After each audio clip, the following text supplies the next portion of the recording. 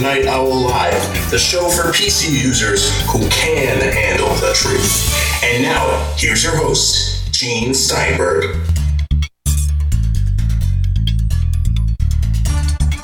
This episode of the Tech Night Owl Live is brought to you by Squarespace. It's the all-in-one platform that makes it fast and easy to create your own professional website or online portfolio. For a free trial and 10% off your first purchase, go to squarespace.com. Use the offer code TechNightOwl. This week on the Tech Night Owl Live, we'll be featuring Daniel Aaron Dilger of Roughly Drafted Magazine and AppleInsider.com, and also Jeff Gamet from the Mac Observer on the Tech Night Owl Live. Daniel, I was thinking of you when Apple released the iOS 7.0.6 update for this SSL bug. What was that all about? Well, the update addresses a problem with, there was both a problem in iOS as well as OS X. They both use the same framework for setting up encrypted connections, and there was a flaw in it, a bug, it looks like a typo, that managed to get past all the people who check Apple software before it goes out. And some looking into it indicates that it happened even before, at some point before the release of iOS 7. So it's been something that's been out there, but I think the first recognition of it happened last month. Well, that's the big point here. There's an article from somebody at ZDNet, one of the frequent offenders, suggesting that Apple knew about it for a long time and just didn't fix it. Well, there's a conspiracy theory that suggests that because there's a difference between when you know something and when you realize something happened. So you can say you lost your keys and you realize that you haven't had your keys for 2 days. And you realize, oh, wow, I actually lost them a long time ago. Well, that's like, trying to extrapolate that into saying, well, you've been in a situation where a thief could have picked up your keys and got into your car and, come to your house and into your house. Well, I mean, that is possible if somebody would have found it before you found it or realized that it was missing. But in this case, it's kind of like the key thing where this wasn't broadly known until quite recently. And Apple pretty rapidly fixed the problem when they realized what it was, because it wasn't a super difficult problem to fix. In fact, Apple had the fix right away, of course. The difficulty with distributing it is that it takes some time to make sure that the package of other updates that they're putting out, there's a decision. Do we release this as just a software update addressing the security issue, or do we put it with the update that's getting ready to roll out? And if they don't do that, then it slows down that next update. Well, the other thing to consider here is every time you add or remove even a single line of code, you recompile your software, you recompile your installer, and then you got to check it to make sure it works. You can't just throw it out there and create more problems. Yeah, I mean, if you are too rash in trying to solve problems, you could introduce new problems like you're suggesting. So there's a lot of work in figuring out how to do this. If you look at the actual timeline that Apple followed, it was before really the media wasn't reporting that there was a problem. The media looked at Apple's fix and said, oh, hey, there was a problem. And that was what the big story was. And in addition to that, Apple fixed iOS first. And then it was 4 days later, they released a patch for OS X, Mavericks. And so like all weekend, 2 of those days were weekend days. During this 4-day period of time, then, there's various sources in the media were trying to inflate it into this huge world-ending scenario. When in reality, it is a serious vulnerability. But there's a lot of serious vulnerabilities that exist in all of our software. Some of them we know about, some of them we don't. So it's a problem for the average person to sort of hysterically describe a problem in terms of the worst possible thing that could happen when there isn't really anything happening anyway. All right, so I'm not trying to minimize and say that it wasn't a problem, because it was a serious problem, and it really indicates that how easy it is to, introduce a problem that you don't even realize that potentially puts people at risk. So Apple does need to improve its things. There's room between what Apple does and perfection. But if you compare it to what Microsoft does and what Google does and what other vendors do, they don't update their software at all. I specifically, laid out a major flaw in new and modern smartphones that come with Android, then the media gives them a total pass. They don't even care, even though it's completely exploitable, has the tools in place so that people who don't even have an expert understanding of security issues can exploit users, and it affects the majority of Android users. And it's not even a story. All right, let's talk about the SSL bug for a second here. This is about verification of SSL connections. So in theory, and there are always theories, in theory, you could make this connection. It's not secure and someone can break in. So how SSL works on a very simplistic level is if you're connecting to, for example, your email server, your computer and the server have to establish a secure connection so that you're encrypting messages back and forth so that it's not wide open. As you know, email has been wide open for decades, and nobody cared about it because they didn't realize what potential there was to actually encrypt your mail. But for the past several years, email has been SSL encrypted, which means that both parties have a key that they encrypt their messages with, and there's a sharing between them of, it's a little complicated to describe really quickly, but what this SSL bug allowed was for somebody who knew what server you might be going to, they could pose as that server. And SSL is designed to not let that happen. So even if somebody's out there and they're saying, hey, I'm actually Google or I'm actually Apple servers, your computer can look at the keys and realize, no, actually you're not. You don't match this number that I get when I apply my key to what you're giving me. What the bug allowed potentially, it created the possibility of happening is somebody creating quite a sophisticated attack where they were sending fake documents to you, improperly signed stuff to you, and your system, because of the flaw in Apple software, would fail to even verify it. So from a security point of view, if you're looking at how things should actually perfectly work in an ideal scenario, yeah, it was an egregious flaw. And you could imagine scenarios, but it wasn't something that people are actually doing. Okay, because they have to first be aware of the problem before they can exploit it. Yeah. And you don't discover a problem like this through mental telepathy.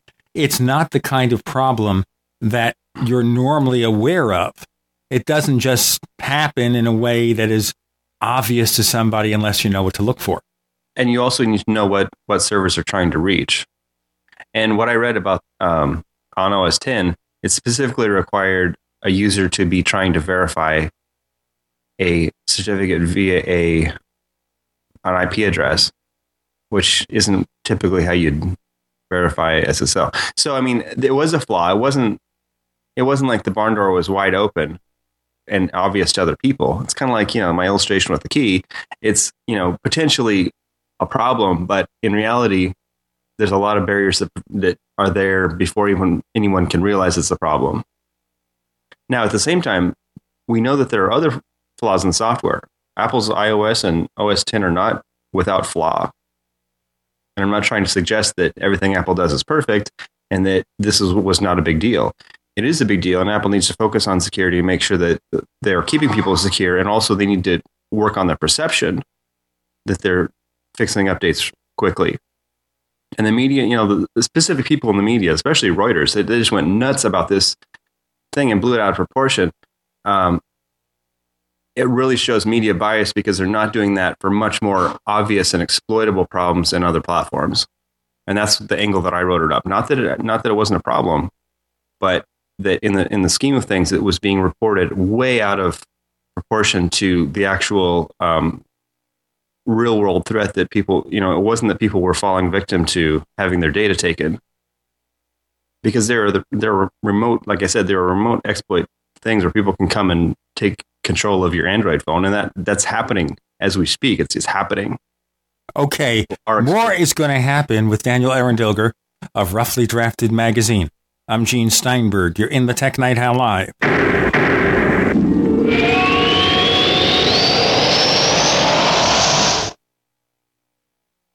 Folks, I have a close relative who has been trying to set up a website.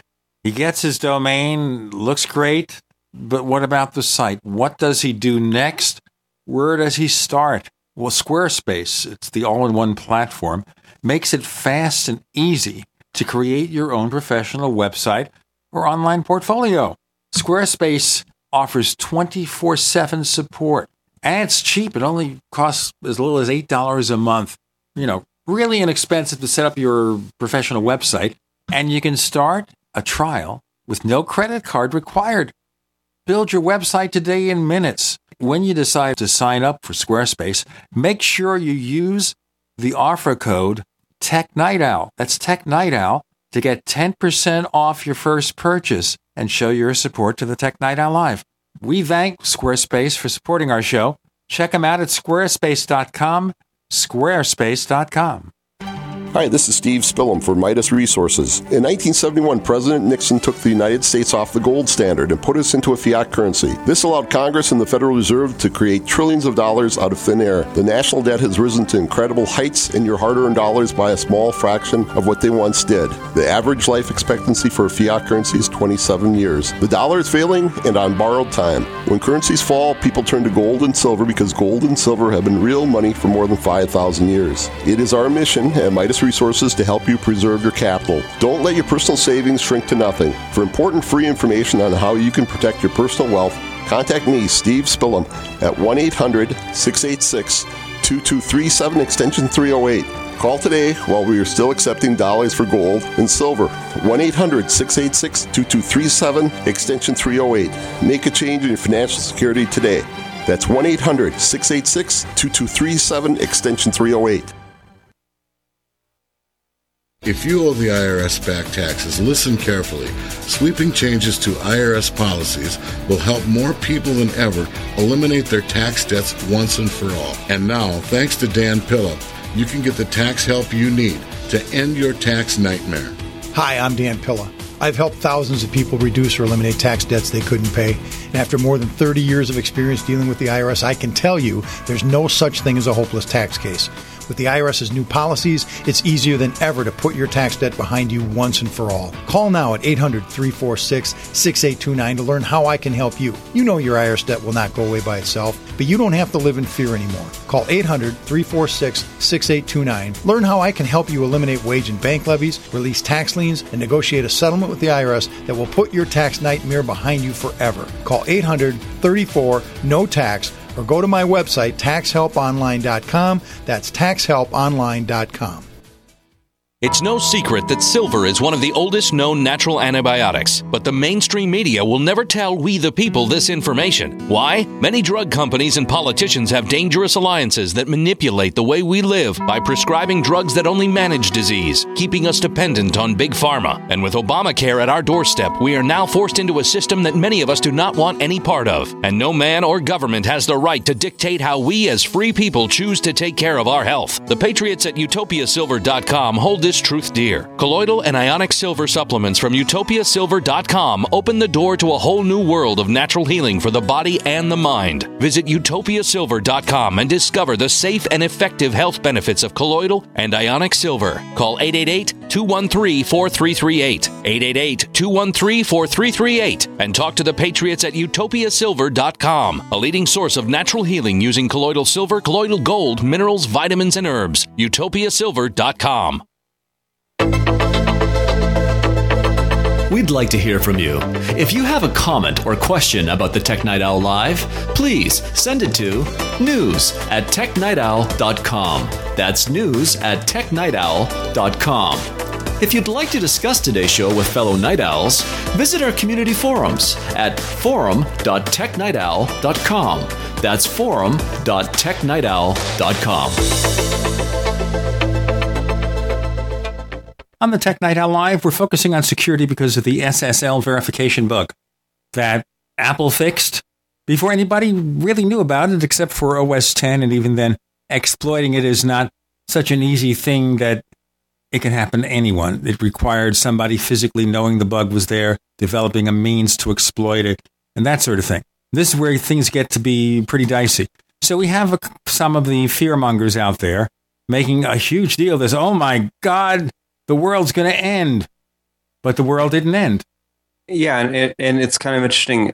In addition to patching that, Apple also added new features to OS X. So I think in the tech media we get a little bit of exaggerated sense of this media bias. people in general may have seen some mention of it and they're like, oh, there's an update. I need to patch my thing. And, that's actually a good thing. People should be aware of software update mechanism and that they need to keep their software updated because, I've worked with a lot of people, in the role of a consultant, and a lot of people don't take security seriously. And outside of computers, there's very rare areas where we really focus on security. Most people lock their house or their car unless you live I grew up in Montana. We didn't really lock either one, actually. Let me tell you a story here very quickly about locking cars. Let me tell you this. I think I was really lucky. Maybe the gods were watching out for me. So for the past several days, I was down with a virus of some sort. So I didn't go outside, except that a company who repairs auto windshields came over because there was a crack on the windshield and it was going to be replaced. So I'm elsewhere occupied when the technician shows up. So my wife hands him the car key and he does his thing, but this dolt never locked the car when he left. Well, that's an example of a vulnerability. And so somebody has to know that the car is unlocked. They have to have the motive to want to get in your car. I mean, there's a series of things. There's some places, in the Bay Area, Oakland is kind of known as being a sort of dangerous place. You probably don't want to have, leave a car with stuff in the car. It's so bad that, in fact, they don't lock their cars anymore. Somebody was telling me it's like when we park our car, we just leave it unlocked so that somebody can open it up and see that there's nothing in it instead of smashing out a window and then realizing that, something they thought was valuable was just a hoodie or something in the back seat. So, I mean, there's different ways to approach security, but it's important to realize that when the media starts talking about security, it's often done in a way that's both unrealistic and not really helpful to end users. If they want to say you need to install this update because there's a secure, component to it that could theoretically open you up to attack or, spying, then, that's great. But when they start blowing it into this thing where Apple doesn't care about security and, the reporting on this is really terrible. Well, what can I say? Unfortunately, the media is not well educated when it comes to this sort of subject. Well, there is, security is a subject that I don't write about security a lot because I'm not a security expert. I have to talk to other people to understand, the exact things that are going on and what the real scope of things are. But if you listen to security experts, what they tell you is Apple can do better as a vendor in addressing things, but Apple does quite a good job. And Apple's really been focusing on, for example, the enterprise in a way that they haven't before. And Apple's always had this kind of long-standing problem of using a lot of open source, which, is seen as kind of a great thing. But the thing is, if you're using open source software, there's a lot of packages that are rapidly changing because people are constantly adding fixes or finding things or just changing the architecture of a package. And for a vendor like Apple, they can't use the latest version because it's unstable. And an older version, there may be documented flaws in. So it's complicated because unlike companies that write nothing but their own software, there's, they call it security by obscurity. Maybe people don't know what the bugs are, but they're still there. Whereas with open source, usually the bugs are documented, especially if you're using an older version of a software package. And so it's actually quite easy to find technical vulnerabilities in Apple's products by saying, oh, Apple's using this version of this product. We can go online and find out where the flaws are. And that opens up real problems that are actually attackable. So it's easy to find the holes because of Apple's broad use of open source software. In this case, it wasn't open source software. It was Apple's own software. And the only reason why people knew that there was a bug in it was because Apple transparently revealed that there was a flaw. Nobody knew that before. So the guy from ZDNet was not sitting on that knowledge for months. And that's the implication in his article. Yeah, so his backdating is he's saying Apple announced that there was this problem, and it appears that it existed all the way back into, a year or two ago, because those are also being patched. But it wasn't that there was knowledge, whether it was in Apple or outside of Apple. There's no proof that there was any understanding that flaw was there. And this whole NSA conspiracy theory that says that, at the same time as when the NSA was putting Apple on a slide saying that they were a partner, first of all, there's no evidence that Apple has ever partnered with NSA in any sort of sense. It's not on their interest to. But at the same time, conflating two dates, saying that they happened around, in the same kind of point in history, and saying, oh, that indicates that Apple introduced this obvious flaw in their software and then told people about it. That's the absolute, I'm trying not to say a profanity. It's just ridiculous. Well, the other thing, of course, was saying, look how simple it is. You just take out the aberrant line of code and you recompile and you release it. And 2 hours later, everybody has an update that may break their iPhones, iPads, and Macs because they didn't test it. Yeah, it's really similar to other issues where Apple is, like the supplier accountability reports. I recently wrote a story and I kind of compared those two things together. Apple will say we're the only company, really, only tech company on earth, who's really pushing, not only in a position to push, but even exerting any effort to make sure that not only the people that they work with, but the suppliers of the people that they contract with, the people who are giving them the materials or subcontractors, whatever, several layers deep, as far back as Apple can control. Apple's using its money, its leverage, to force them to do the right thing, to educate their people, to treat their people correctly, like not only according to the law, but even a standard higher than the local laws offer any protection for. And also in the areas of the environment and things like conflict minerals and things where everywhere that Apple can use its leverage, and Apple has billions of dollars in leverage, they're forcing the world to get better. And there's a number of media journalists that every time one of those reports come out where Apple's saying, we're working really hard to make sure that none of these factories hire people or create fake documentation that they're hiring, people who are underage that shouldn't be working in factories. This is the big thing about it. They criticize Apple for the employment practices of these contract factories they use, and they ignore the fact that all these other companies, Dell and HP and Samsung sometimes, they're all using the same factories to build their gear. So if Apple's guilty, what about these others? Daniel Arendilger joining us. I'm Gene Steinberg. You're in the Tech Night Owl Live.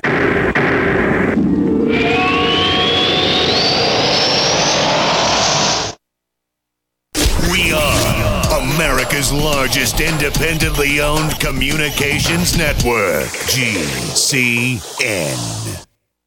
Attack of the Rockoids has been well received by critics and readers alike. It's a thrill-a-minute story you'll never forget. A former U.S. military intelligence officer is haunted by intense dreams about a beautiful woman pleading for his help after a terrible battle in outer space. But the dreams turn out to be true and thrust him into a telepathic love affair with a woman whose faraway planet is intent on destroying the Earth. And now the gripping tale continues in The Coming of the Protectors. It's the second book of the Rockoids trilogy, a galaxy-spanning adventure that pits our hapless heroes against powerful, fanatical enemies that threaten the lives of freedom-loving beings everywhere. Attack of the Rockoids and The Coming of the Protectors. Classic science fiction at its best, available now. For more details, visit rockoids.com.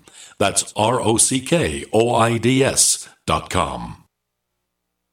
Hi, this is Steve Sanchez, and based on a recent study, it was found that 57 million Americans had legal issues over the last 12 months, but only 60% of those studied sought out the services of a lawyer. Why? In a nutshell, affordability. Well, my friends at Legal Shield have created a solution that can help you not if, but when you need an attorney. For as little as $17 per month, Legal Shield will provide you unlimited access to qualified attorneys at an accomplished law firm for advice and counsel on legal issues, no matter how serious or trivial. For over 40 years and with 1.4 million families across North America, Legal Shield can help you, the loyal GCN listener. Representatives are standing by now to answer your questions, so call them now at 1-855-340-SAVE. That's 1-855-340-7283, or visit them at lsprotection.com. That's lsprotection.com. Results will vary from case to case. For over 5 years, you've been hearing about the Berkey Guy, so you may know a few things about him. For example, you are well aware of the superior quality and effectiveness of Berkey water filters and accessories. But did you know the Berkeys have had independent lab tests done to prove just how effective they are? It's true, and he can email you the test results. Just visit goberkey.com. You may also know that the Berkey Guy has helped tens of thousands of people get better prepared. Now here's something you may not know. GoBerkey.com has amazing specials and deals all the time on a wide variety of survival and preparedness products. Most ready to ship same day. Visit the Berkey Guy at GoBerkey.com and be sure to click the red Products on Sale Now button. You can always call toll-free 877-886-3653. Again, that's 877-886-3653. GoBerkey.com, home of the Berkey Guy. It's that time of year again, and you know what that means. Cold and flu season. But don't worry, HerbalHealer.com has you and your loved ones covered with our safe and natural products. Cold and flu fighters like beta-glucans, olive leaf antiviral capsules, grapefruit seed extract, HHA 4-herb capsules, elderberry power, and respirate. And don't forget about Oregacillin for the lungs, normally $34.95, on sale now for only $25. Vitamin D3 120-count soft gels, only $9. Whole body and homeopathic detoxes for the lungs, kidneys, liver, lymph, and brain, normally $26.95, now just $20. HerbalHealer.com also offers correspondence courses to teach you how to handle your health naturally. And as always, new customers get a free 128-page catalog with your order. Visit HerbalHealer.com and click the Winter Specials button to save on our natural cold and flu fighting products. HerbalHealer.com, healing the world with nature, one person at a time, since 1988. Live with Gene Steinberg. It's the Tech Night Owl. Because you never know what's going to happen next.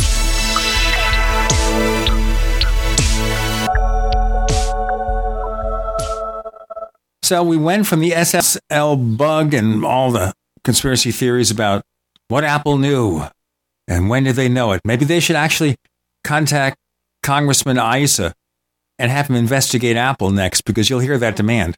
Yeah, Apple's held to like this really, I mean, Apple's always compared to perfection and everyone else is just kind of like congratulated for being around still. But, you know, there's also a reason for that. Apple's now the only company that's doing well in personal computers. And they're making the vast majority of the profits in mobile devices, like by far. And the media's trying to distract away from that and saying, oh, Apple isn't making the majority of devices being shipped to stores. And it's like, well, that almost doesn't matter, because the vast quantities of Android products that are being shipped do not result in a platform that developers are seeking to target. It's not like Windows. It's not like Windows, where you had a situation where there were already vast numbers of DOS users that were using DOS software or, very basic mainframe, what do you call it? Terminals. Windows was basically offering a sort of Mac-like interface for software that already existed. This DOS software and terminal emulation. That's nothing even comparable to the Android situation, where there was no Android before Android. There was Java apps that people weren't really using. It wasn't a strong platform. Developers couldn't really target well. So Android really perpetuated the status quo of mobile being broken, where Apple created an entirely new sort of thing with apps. There were apps before. I remember having a Palm phone, and you could get apps for other phones, but there was never a functional marketplace where people were making lots of money developing software for mobile devices.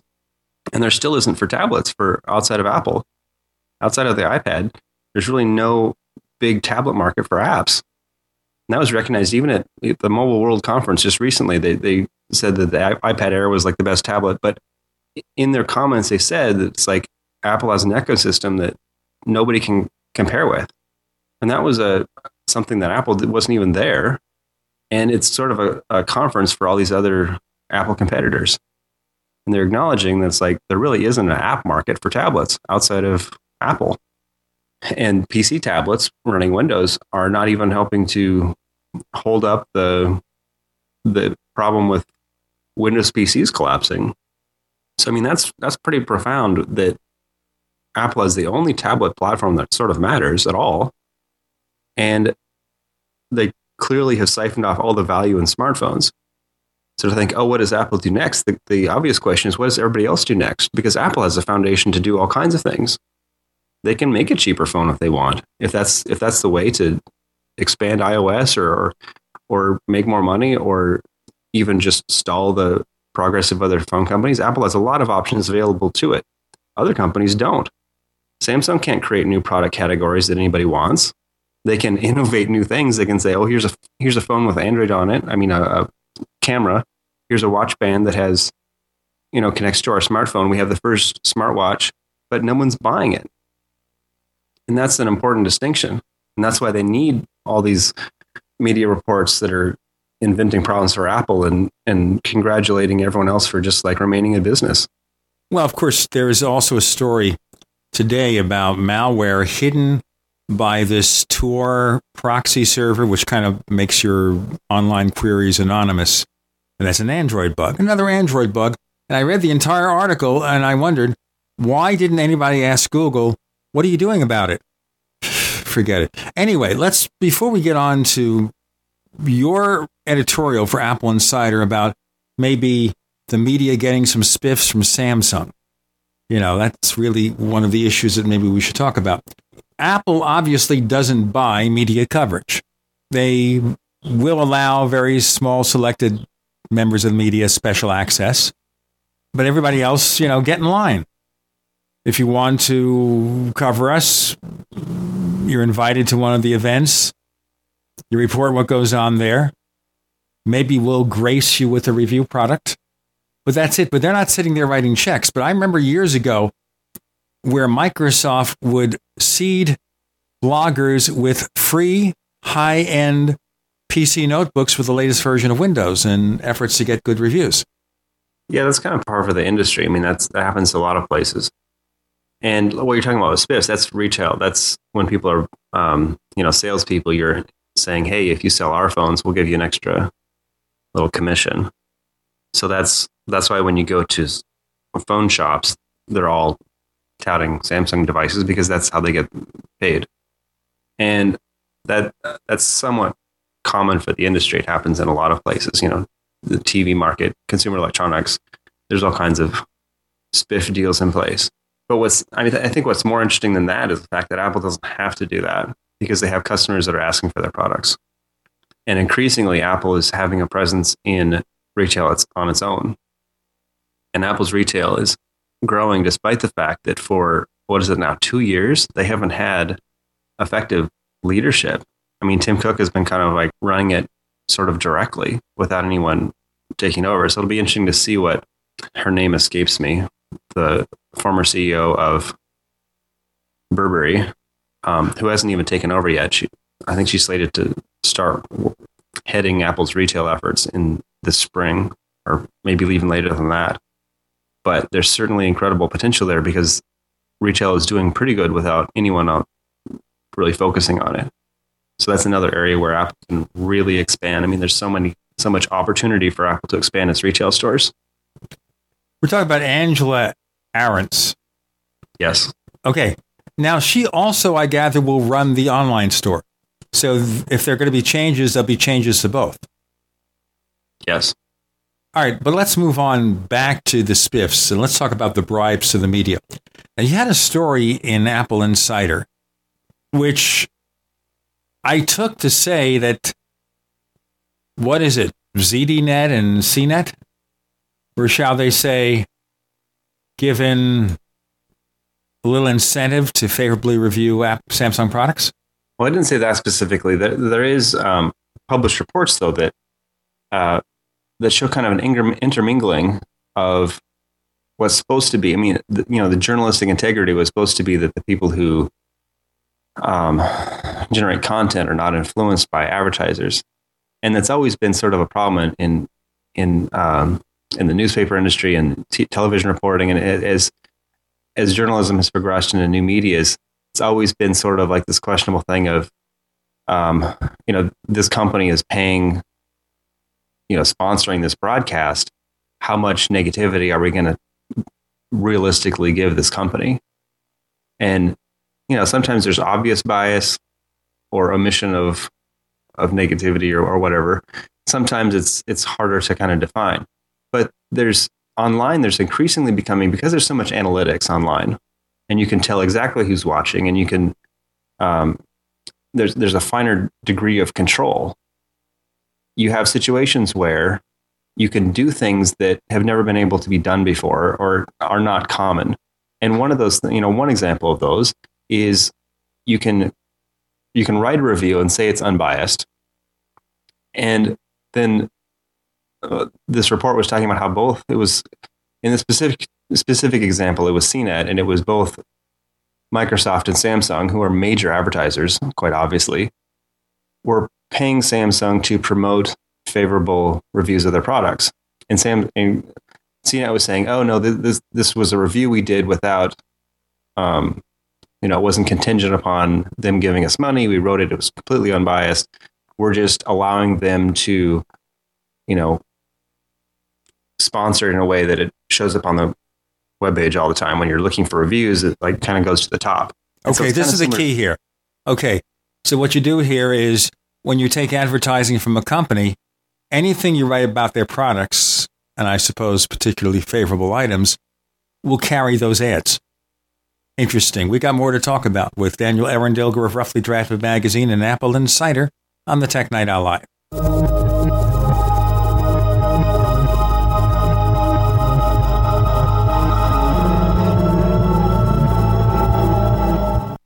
A little right, a little left, but always independent-minded. The Genesis Communications Network, GCN.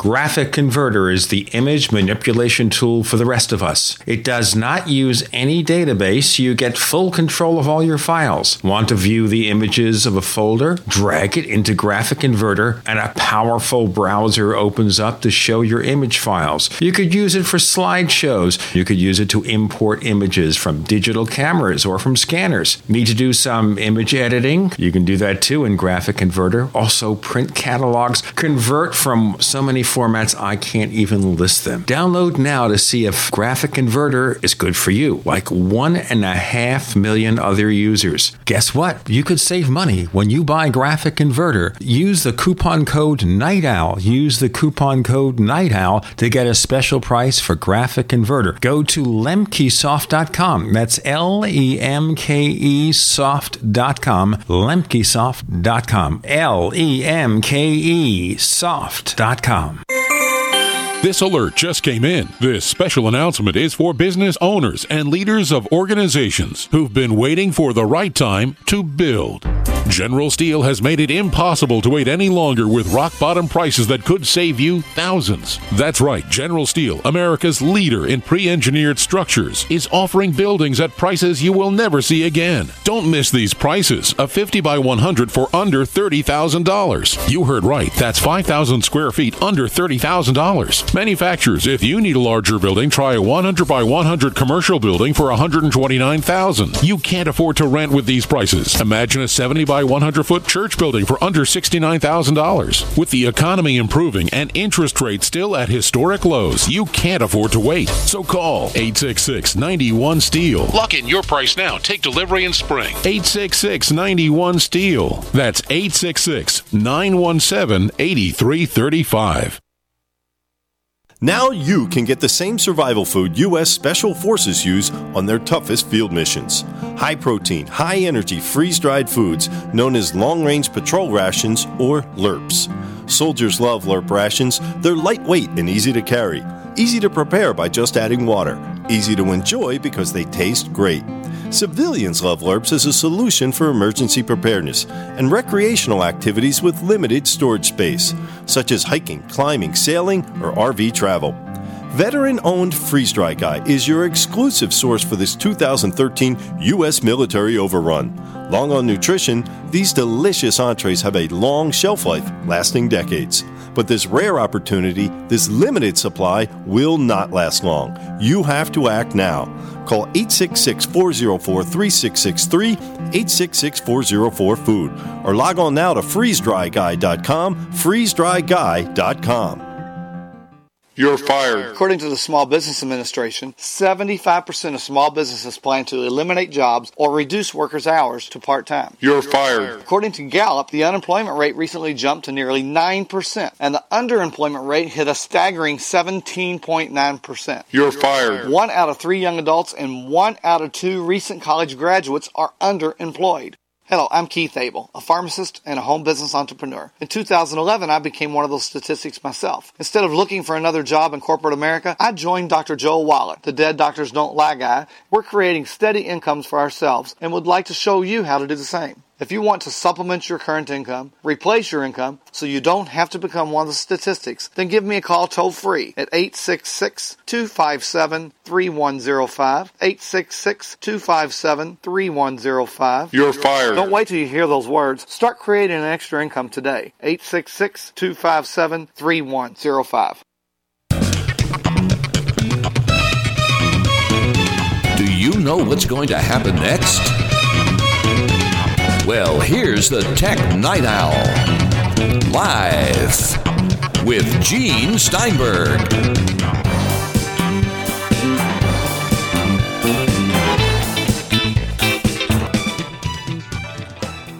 On the Tech Night Owl Live, we're talking about how Samsung can goose the favorable ratings for their products.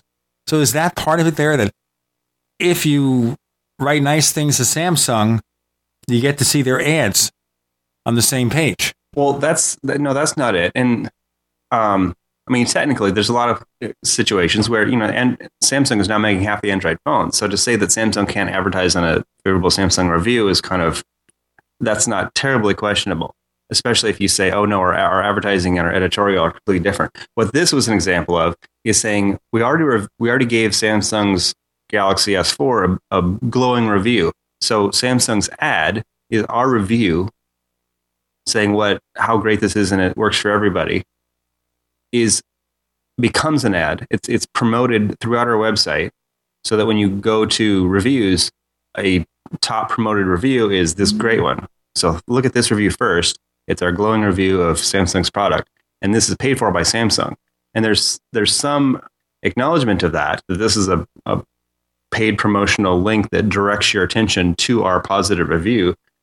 But it's an example of kind of an increasingly slippery kind of gray line between what we're writing because we think that you should benefit from this information and what we're promoting to you because we're being paid to do it. And that's one example of a lot of things that are happening. It's not exactly news that online sites write in reflection to who's giving them both gear and money and favor and privilege. And like you're saying, there's some cases where Apple provides access or doesn't provide access based on the kind of reporting that you do about the company. But I've talked to Apple. I've written critical things, and it hasn't affected what I get. And I know there's other people that have made, very realistic, this is what people should know about a product, whether it's favorable or not. And Apple doesn't hinge upon whether they work with you based on whether you only say positive things or not.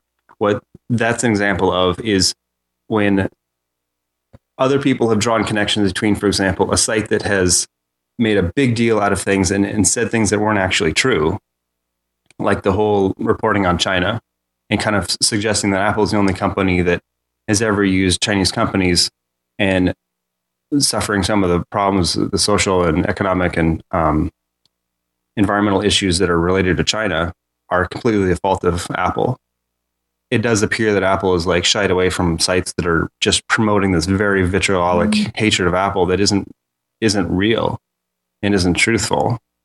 And so, if you were Apple, why would you support a site that's lying about you? I see a big difference between something like that and intermingling your advertising and your editorial to the point where it's hard to tell if this is an ad or if this is real. Well, that implies some sort of irregularity. Oh, yeah, it's completely irregular. Samsung is dumping incredible billions of dollars in promoting its products to the point where it's now acknowledging to shareholders, we need to tighten up this marketing because it's kind of out of control. That's what they said in their last meeting with investors. So the flip side to that is that Samsung's been getting a lot of good coverage in the last year, 2013, but they were spending a lot of money to guarantee that that was continuing. So if they let up on that, what happens? All right. So obviously, therefore, even if there's supposed to be a disconnect between editorial and advertising, there is that pressure. Well, I think that there's the money that's supporting tech reporting is so obviously flowing from tech companies themselves that it's not actually surprising that, even the headlines are taken directly from the kind of propaganda arms of these companies. And, Apple does that too. Apple will issue a release and journalists will pick it up and often repeat it the same way that Apple has phrased it. And even when they don't do that, they use Apple's talking points in rewriting it. It's not like the same with everybody. Sure. But this is really true in many parts of the media. I know even years ago, I was working on a radio station and we had a deal with UPI and also AP. We were affiliates. I could cover stuff for them and get a little extra money on the side. And quite often, a lot of the stories they wrote were basically slightly rewritten press releases. Yeah, that's when you look at media, and if you're aware of the press release, you can see that what journals are doing is usually just lifting stuff from the press release. So that heavily influences what people think. And that's why PR exists, and that's why there's a whole, every company has a PR group that tries to coach things in the most favorable light.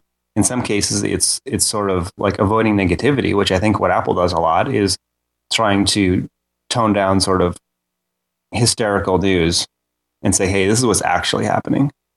But there's a lot of companies that really try to seed things that are not true and are misleading to customers. And so you can look for like a smoking gun and say, this is actually this was a wrong thing that they did. But, when you just step back and look at overall what's happening, Apple does a pretty good job of presenting things in a sort of honest way because their products aren't terrible. They aren't like vast security issues that aren't being addressed for long periods of time just because Apple can't get around to it or because they're partnered with a bunch of companies that they have no control over and can't influence to get these out. That's not a problem that Apple's having. That's the problem that Android's having. Google has sort of an unmanageable platform that if Apple was doing the same thing, if Apple had an open platform, they would have the same problems. But that's what Google's saying is they're saying, hey, the way to have a great platform for mobile devices is to have it wide open and allow people to do whatever they want and the market will figure it out. But the market, that hasn't been happening. And instead you have this sort of kind of socialist system where no one's really incentivized to do anything. And there's this central control of what's going on, but it's not being pushed out. It's not really benefiting people. So, Android in a lot of ways is sort of a failure. I want to tell you something here. This just came on the wire, as they say. And it's a site called FR Android, which I guess is French Android or something like that. Google's Android head, Sundar Pichai. I'm not really sure how I pronounce his name, so I won't try. I'm going to quote you what he says. Okay? He says, when asked about security at the Mobile World Congress in Barcelona, Spain, this is the quote, folks. We cannot guarantee that Android is designed to be safe. The format was designed to give more freedom. When people talk about 90% of malware on Android, they must, of course, take into account the fact that it is the most popular operating system in the world. If I had a company dedicated to malware, I would also be addressing my attacks on Android. But he's not answering. The real question is, all right, you're being attacked. What do you do about it? Yes, and what he's saying is kind of like saying we're like Windows. Of course, we're being attacked because we're the biggest platform, but that's not actually it's not actually true in the sense that the valuable customers, the people who are most likely for people to want to attack, in terms of like trying to steal information from them, are on iOS. And further, the proportion of malware that exists for any other platform other than Android is almost minuscule. And the Android platform is not one platform. There's the brand new, latest, mostly patched version that Android is just releasing, like KitKat, they're working to solve problems, but KitKat is only, KitKat has been out as long as iOS 7. And yet more than 82% of iOS devices have iOS 7 on them now. And you know what the percentage is for KitKat on Android devices? According to Google, it's 1.8% this month. So Google is doing an absolutely terrible job of distributing its software. Now, part of that is like what he's saying. It's because Android's job is much more difficult, and Android is not trying to be a secure platform. That's not what they're designing for. They're not trying to create a great experience like Apple. They're trying to broadly have as many people using at least some version of their software so they can manage the deployment of ads to them. They don't care about security. Doesn't matter. And I wonder if there was a follow-up question, because I would have asked it and I would have said, okay, sir, and as much as you don't care, what do you expect the customers to do? Do you expect them to be on their own? Is this the wild, wild west? What is it? Daniel Aaron Dilger will answer. Maybe. On the other side of the Tech Night Owl Live.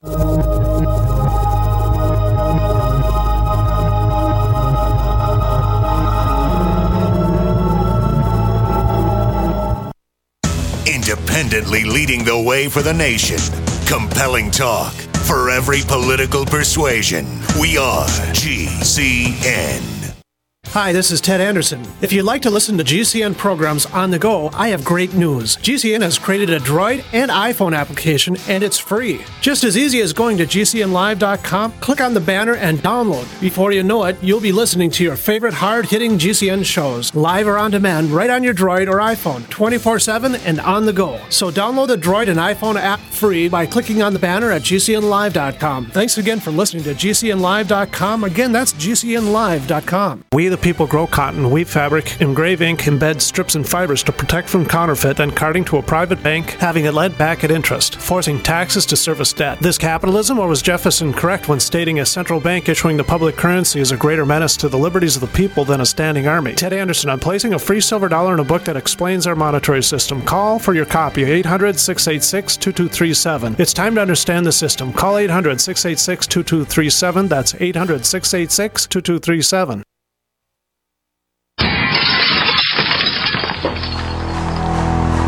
In the U.S., 1 in every 50 homes will have a break-in this year.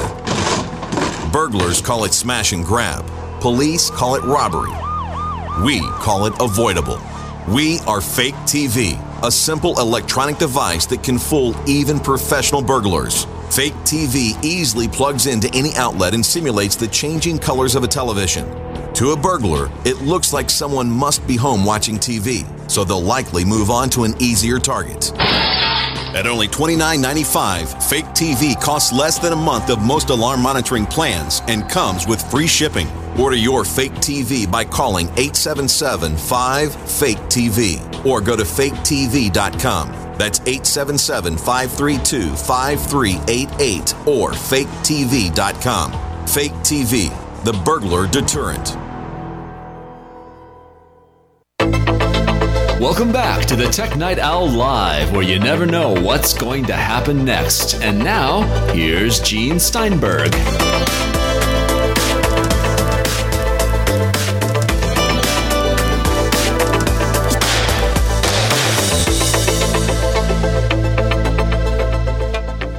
On the Tech Night Owl Live, I'm Gene Steinberg. We're talking to Daniel Aaron Dilger of Roughly Drafted Magazine, Apple Insider, about a statement from the head of Android that to him, security doesn't matter. Well, I don't think it's that security doesn't matter. It's that he's talking about the kind of like the point of what Android was designed for. He's talking about it's designed to be freedom and whatever. That's kind of gagging. But I mean, what he really is saying is that it's designed to be open in a sense that nobody can gain control of, and apart from Google. And it's actually open enough to where other people can fork it. For example, that's what Nokia is doing on their new phone. That's what Amazon is doing with the Kindle software that doesn't work like Google's Android and doesn't include Google's apps. like Maps. And it's that's happening in China. And interestingly, it's what Samsung is sort of pursuing with its own Tizen. Okay, this is interesting. You raised that point. Tizen is now going to power the new Samsung Galaxy Gear smartwatches. They're not using Android. Interesting. Well, I mean, what Android is sort of a improved upon Java platform. They took Java running on Linux and tried to, in their mind, improve upon it by making it a better broad platform for licensing, so that it was easier to kind of have compliance with a core set of software, so that all software could run the same thing. The problem is there's a lot of problems related to performance with that sort of an architecture. But beyond that, there's not tremendous benefits in what Google created compared to just doing your own thing with bare Linux. So if you're trying to write games on Linux, you just bypass everything, the kind of specific to Android layer, and you write to Linux, or you write to lower level native stuff. And that's kind of what Tizen is doing, because it's basically Linux with a layer of non-Android glue on top that developers will have to take their Android apps and change them a little bit to make them work on that, sometimes significantly. But it's basically Linux, and that's what Motorola was doing before Android. That's what was kind of broadly happening in the mobile device. There's always been sort of a Linux distribution, and the Limo Foundation and all these different groups that were trying to make a just sort of generic version of Linux. And so now Google's faced against that. They're competing with mostly iOS, and to a much smaller extent, conceptually competing with Windows Mobile or Windows Phone. But mainly what they're going to be competing with is a more open version of an open software. And they're going to have no control over it. So Android's facing kind of wide open competition. And Android is not monetizing devices in a way. It's certainly nothing even closely related to Apple. Apple makes its money from hardware. Google doesn't make very much money at all from mobile devices. They make it from broadly having a huge portion of ad share on all devices. And that's going to erode quite rapidly if anybody gains any traction with something like Tizen, or another version of Linux, or even the forked version of Android that don't benefit Google in any way. And I think it's been a huge media distraction to focus a lot of attention on Android and how important it is, because it's on 80% of phones kind of thing. But that hasn't been benefiting Google that much. Google was making more money on iOS than it was on Android. And going forward, Google's control over Android is going to slip. It's already slipping. And the amount of money that they're making on Android clearly seems to be less than what they've invested into it. You say slipping in what sense? Because of what Samsung did, particularly with their smartwatches? That there's no benefit to, quite obviously, if you look at everyone in the mobile industry, Samsung's making money, everybody else is not making money. All the other Android licensees are struggling to survive. So it's not Android that's powering any success. And Samsung is now saying, hey, what if we just replace Android with our own stuff? We're selling phones that aren't really dependent on an app platform anyway. No one's buying a Samsung phone because it runs Android apps. They're buying a Samsung phone because the salesperson is getting a commission to sell them that, as opposed to like a HTC One or some other Android phone. So the value that Android is providing is very shallow, and it's very easy to work around it. So if you compare that to Apple, everyone's talking about how these Chinese companies are going to make cheap devices that look like an iPhone, but they're not going to work like an iPhone. And that's the problem. That's why there hasn't been this huge shift to knock off iPhones, because these devices that are designed to look like an iPhone still run an app platform that is less attractive.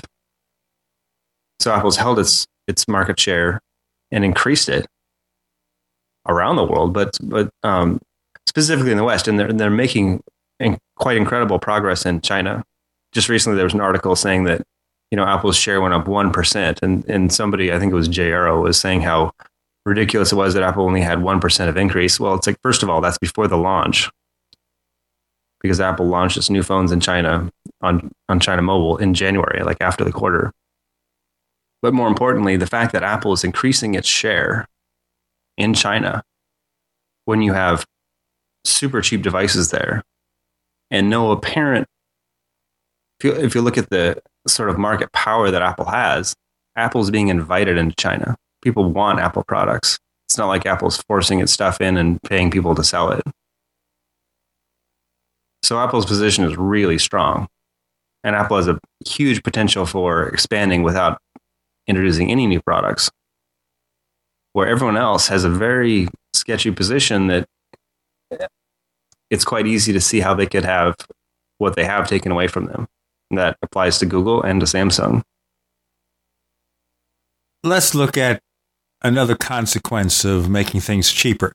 Now, we have the new CEO from Microsoft, Satya Nadella, and he is now in charge with Bill Gates looking over his shoulder.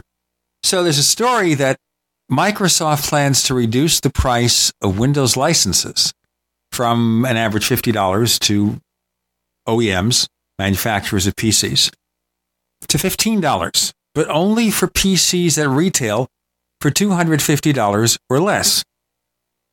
There are also other restrictions too. But the key here is we're talking about, as far as Microsoft is concerned, giving Windows away to promote this class of cheap PCs. What's the point in that?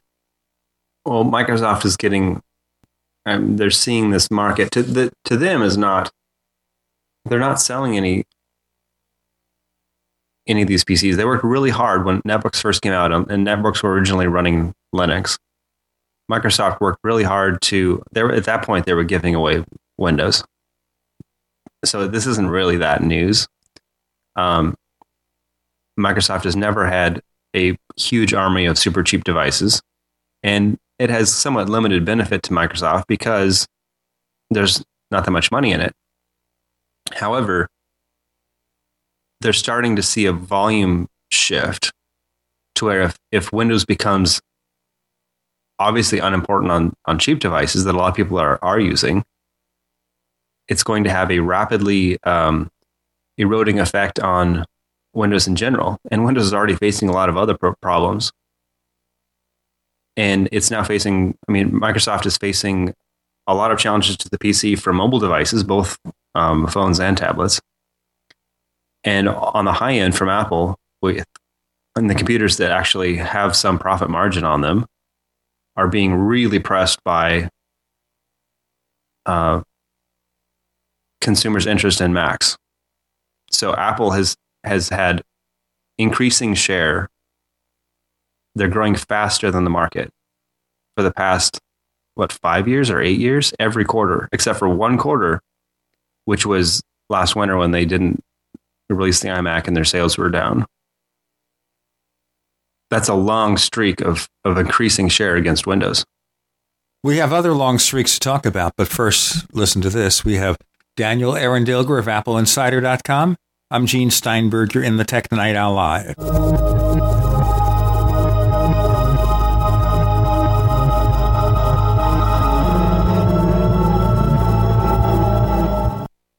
Do you need a website? Well, you can get a great deal on hosting services with Namecheap's legendary coupon code. They're offering substantial hosting discounts on shared hosting, business hosting, VPS hosting, reseller hosting, and even dedicated servers. Namecheap is preferred by millions. It's backed by a money-back guarantee. Use the coupon code LEGENDARY to cash in on the special deal at Namecheap.com, Namecheap.com. First came Attack of the Rockoids, and it was a critically acclaimed success. And now there is The Coming of the Protectors. A former military intelligence man is contacted by a space woman in a dream that turns out to be a nightmare because evil forces on her distant planet are planning to conquer the Earth. This is gripping science fiction of the classic kind.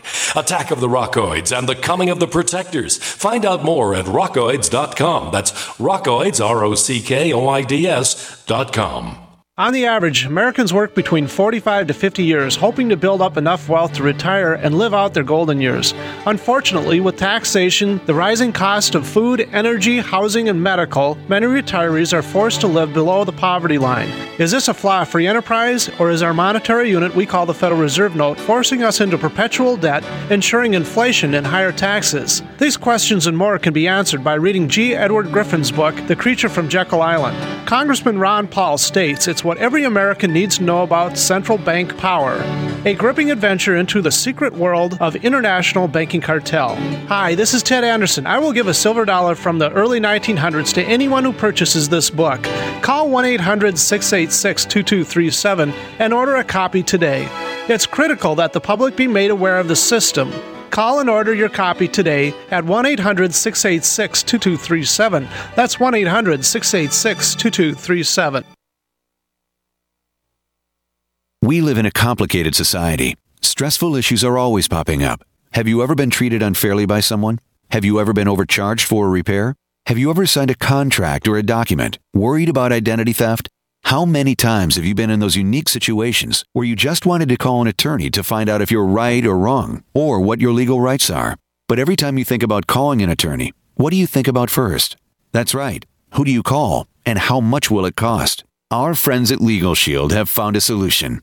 With a nationwide network of 6,900 attorneys who average 19 years of experience, Legal Shield's law firms take over 40,000 calls per week helping their members. For less than $20 per month, you can have access to Legal Shield on everything from the trivial to the traumatic. Let Legal Shield stand up for your rights at lsprotection.com. That's lsprotection.com. Or call 855-340-SAVE, 855-340-7283. Results will vary from case to case. It's that time of year again, and you know what that means. Cold and flu season. But don't worry, herbalhealer.com has you and your loved ones covered with our safe and natural products. Cold and flu fighters like beta-glucans, olive leaf antiviral capsules, grapefruit seed extract, HHA 4-herb capsules, elderberry power, and respirate. And don't forget about Oregacillin for the lungs, normally $34.95, on sale now for only $25. Vitamin D3 120-count soft gels, only $9. Whole body and homeopathic detoxes for the lungs, kidneys, liver, lymph, and brain, normally $26.95, now just $20. Herbalhealer.com also offers correspondence courses to teach you how to handle your health naturally. And as always, new customers get a free 128-page catalog with your order. Visit herbalhealer.com and click the Winter Specials button to save on our natural cold and flu fighting products. Herbalhealer.com, healing the world with nature, one person at a time, since 1988. We'd like to hear from you. If you have any thoughts or comments about the Tech Night Owl Live, please get in touch at news@technightowl.com. That's news@technightowl.com. Looking for past episodes? We've got hundreds at technightowl.com/radio. That's technightowl.com/radio. Or subscribe on iTunes. On the Tech Night Owl Live, we're talking about Microsoft trying to make a move into the low end. Some are suggesting it's because of Google's Chrome OS, which is on very, very cheap, barely functional PCs. Is that partly correct? Well, there's been a lot of effort to create this story that Chrome OS is really taking off, but I don't really see any evidence that it is. I mean, if you look at percentage of increase, I mean, maybe compared to zero, it's like, Windows Phone looks like it's doing good if you compare it to Windows Phone last year. In some cases, but that doesn't mean that it's successful. And, if you look at just the market, that this is one of the favorite things they like to do. They like to compare Apple to everything else in the world, but they compare Chrome OS only to this very specific market for people willing to pay $250 or less for a full computer. Well, of course, Chrome OS is dominating that because that's all Chrome OS is. Nobody else is even trying to enter that space because there's no money in it. So, the fact that Google's giving away this web computer to try to establish Chrome isn't really indicative that that's really driving consumer demand or interest, or that's something people want. And you're looking at, if you're looking at sales, you also have to factor in returns. And there's really no evidence. If you look at the same web stats that show that people are actually using iPads, are not showing that people are actually using Chrome OS. It's interesting that in general, Apple gets a much higher percentage of people actually using their devices to go online. Yeah, but that's because they created an engaging experience. I mean, Apple's whole business model revolves around they're basically trying to make people happy. They're not trying to invent technology and then figuring out a use for it, which is what Apple used to do like in the early 90s. That didn't work out very well. They were developing all this raw technology, trying to figure out how they could market it. But one of the big things that Steve Jobs really focused on was focusing on what bringing value to people. So saying, here's something that we worked on that there's a lot of raw technology in it, but the whole impetus for developing this product was to make something that people would want. And Chrome OS is an effort. It's not designed to deliver a product that people want. It's designed to further Google's ad empire, which is kind of similar to Microsoft's efforts to expand Windows, which was outside of the PC completely a flop. They tried to get into everything from tablets to copiers to they put Windows everywhere on everything. The thing is, people didn't want Windows. People wanted an affordable computing environment, so they bought PCs, but they didn't want Windows on things. And Microsoft never got that. That was Bill Gates' big delusion, is that people wanted Windows. No, people didn't want Windows. They wanted a product that had Windows on it because it meant that they knew what apps it would run, which is the same reason that they want iOS products. But people don't necessarily want iOS. They want a device from Apple that works really well and is backed by the company. Well, maybe Paul Theroux should figure that out. Although I gather he's realizing that Microsoft and Android has problems because all the good stuff, all the high-end stuff is being made by Apple. I think Paul has kind of figured out that Windows has some problems. You think? Yeah. He understands here that Microsoft's solution is not to make people buy Windows 8, but to keep undoing the changes so people might buy it if it was more like Windows 7. But now Microsoft is making this big push to get people to move away from Windows XP, released in 2001. What is it? Close to 30% of Windows users who go online are using Windows XP. That doesn't count point-of-sale systems, credit card systems, ATMs that go onto private networks or no network outside of a company. So maybe it's 40%? For heaven's sake, this is a nightmare for Microsoft. And their argument in one blog I saw quoted was to get Windows 8 because all the stuff we added that nobody wants. Yeah, and again, if you look at Windows 8, what it's trying to deliver is it's trying to be sort of like iPad-like and follow trends, but what it delivers is not a great experience. If you worked with these machines, it's sort of confusing, goes back and forth between like the 90s Windows and this sort of new like derivation of Windows Phone. And it's not overall, it's not engaging. It's not, productive. There's nothing good about it. And if you really love Microsoft, you can say nice things about it, but it's clearly not something that's attracting consumer interest because consumers are not buying it.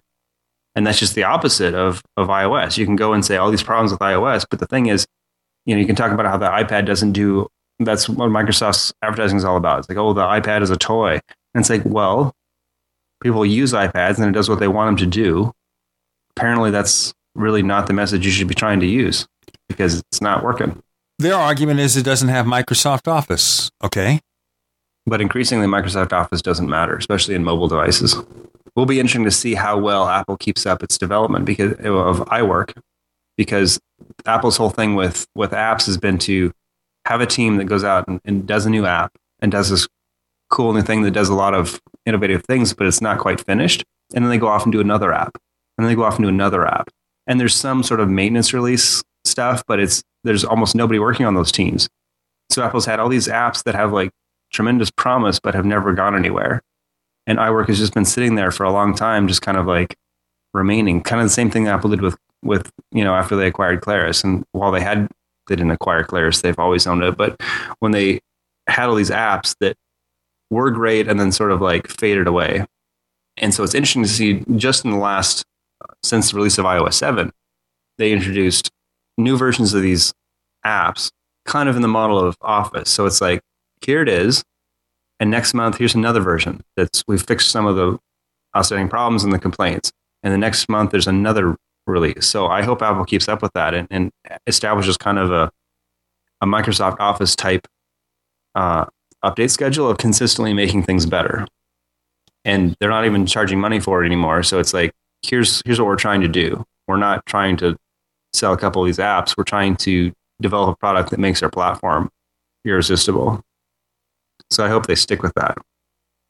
They did promise to restore most of the features that they killed when they came out with the new mostly free versions. I say mostly free because if you don't have an older version, the previous version, if you're not buying a new Mac or an iPhone or an iPad, you have to pay a modest, very modest shareware-like fee to get these apps. Yeah, they've kind of just made it part of the operating system, basically. When you buy a new release, here's some new features. You get a word processor and a spreadsheet and a movie editor and photo management, which makes a lot of sense. Of course, it also freaks out Microsoft because Apple is giving you free what Microsoft depends on for their income. Daniel Aaron Dilger, tell our listeners where they can find more of the things you do. Well, my old stuff is on Roughly Drafted. I haven't written anything there in a while, but I've been writing for Apple Insider, especially on the weekend. I usually do an editorial, but it's on appleinsider.com. The stuff that I do, I frequently tweet out on Daniel Aaron, ERAN, which is my middle name. Daniel Aaron is my Twitter handle, so stuff that I write usually comes out there. Daniel Aaron Dilger, thanks for joining us on the Tech Night Owl Live. All right, thanks for having me, Gene.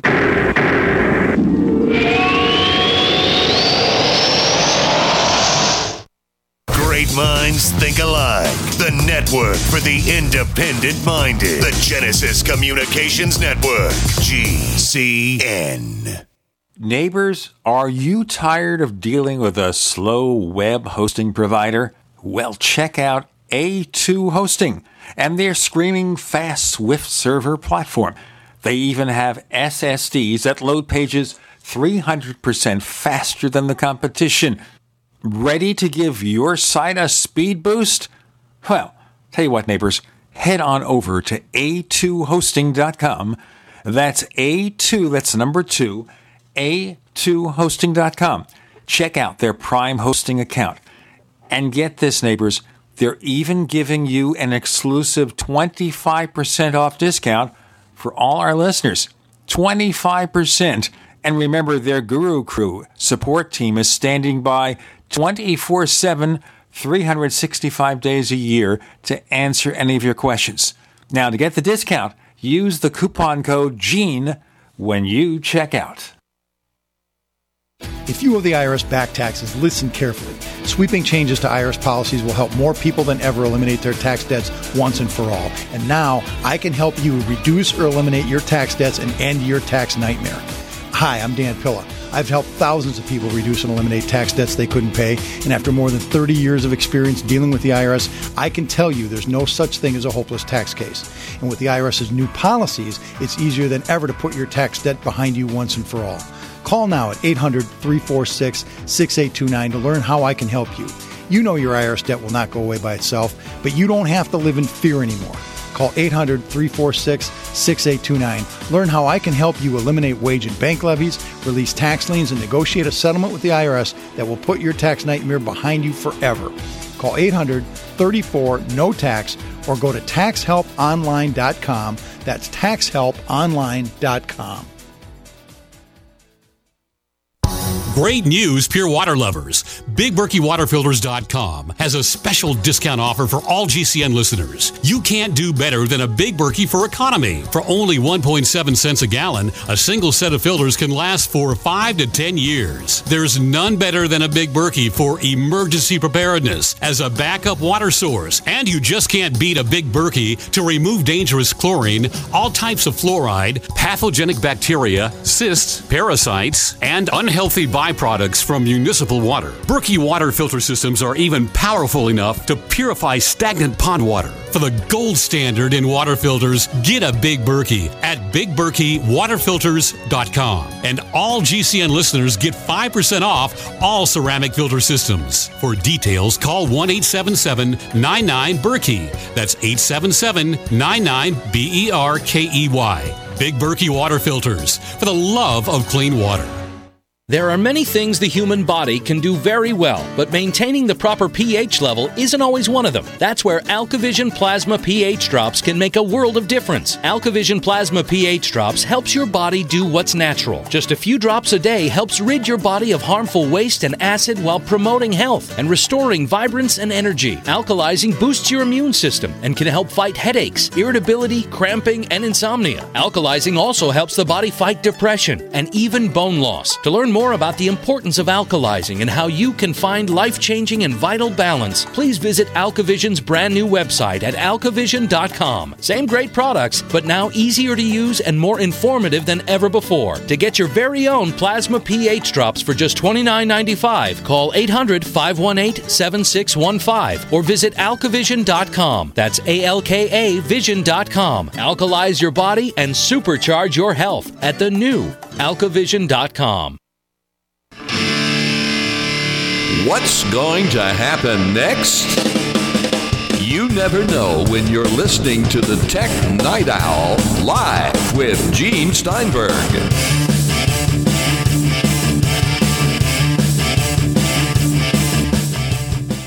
Jeff Gamet of the Mac Observer joins us, and a lot of things to talk about this week. One is the SSL bug. And we talked about it a bit with our previous guest, Daniel Arendilger of Apple Insider. Jeff, welcome back to the show. Now, do you think that maybe the media fear-mongered just a wee bit too much about this thing? Oh, well, first, thanks for having me back on. It's always a blast. As far as the fear-mongering goes, well, Apple is a company right now that the media loves to bag on when they get the opportunity to do so. And this was clearly a perfect opportunity for them to bag. Apple should have responded to this threat sooner, because it's a pretty serious bug, and they knew about it for a while. They just didn't say anything. But when it became well known, so like in the what is it, like in the last week or so, 2 weeks, they had their patch for iOS out fairly quickly, and then followed just a few days later with the version for the Mac. So on one hand, they did a good job of getting something out quickly when they actually did get it out. On the other hand, they, in essence, publicized there's this huge security flaw in OS X Mavericks, and it isn't patched. They should have rolled out the patches simultaneously, I think. Assuming there's a question of development times, which there likely was, at least be silent about it. But then here's the problem. Once they roll out the first patches for iOS, the question arises, okay, is there a similar bug in OS X? So maybe they were caught there. They had to get the first patch out. And I wouldn't presume to know the reasons why it takes a certain amount of time to build a patch into an operating system, fix the installers, do all that stuff. That's not my expertise. So I'm not prepared to say that they could have done it better or not. I'm not in a position to be able to say whether or not they could have done it better. Of course, it takes time to write the code and then test it. They don't want to release a security patch that makes things worse. So waiting to get it right makes sense. And I can only assume that meant for OS X, they had to wait just a little bit longer to make sure they had it right.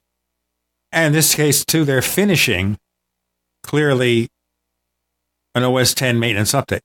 So they have to consider that in releasing this. Okay, do we make a separate patch, which can take longer?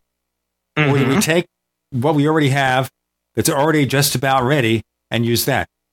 I don't know. I just think the media was fear-mongering. There was one columnist who implied that Apple knew about it from the day that OS X Mavericks was released, and that is preposterous. Well, like I said, the media loves to bag on Apple right now. So any opportunity, of course, it's going to happen.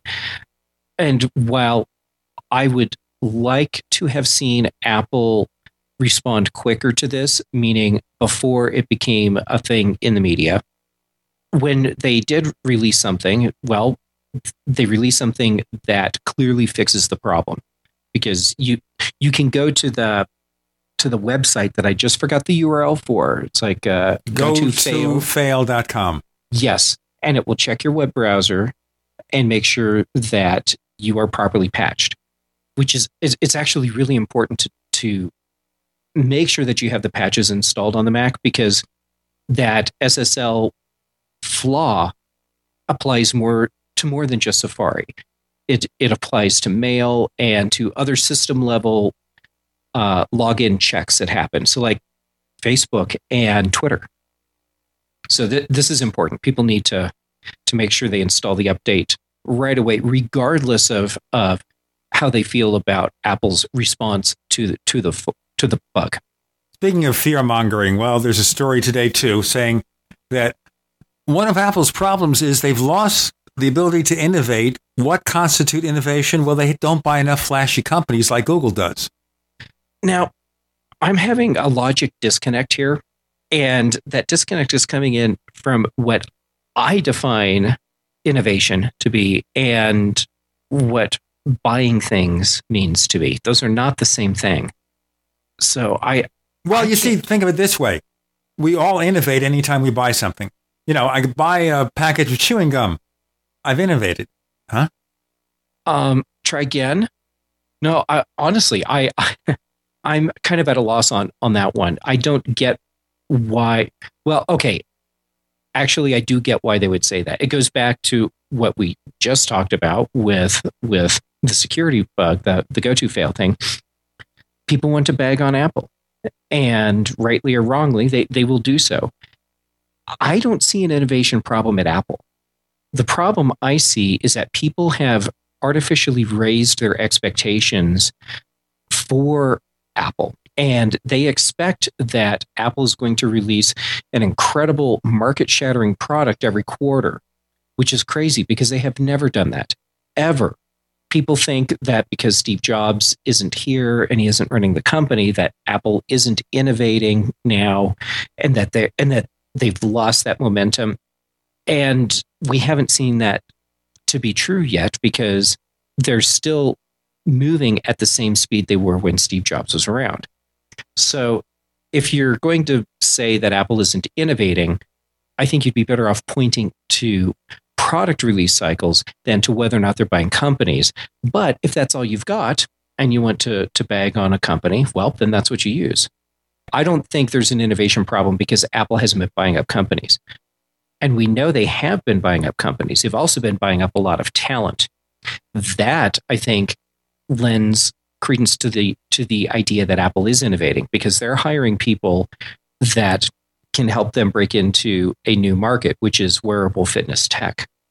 Now, there are broader definitions of innovation and lesser definitions. And as a matter of fact, there was an article, an editorial in Macworld magazine just recently, where the writer suggested that Apple has innovated 3 times since the early 2000s. Number 1 being the iPod, number 2 being the iPhone, number 3 being the iPad, and that's innovation because it's a trend-setting product.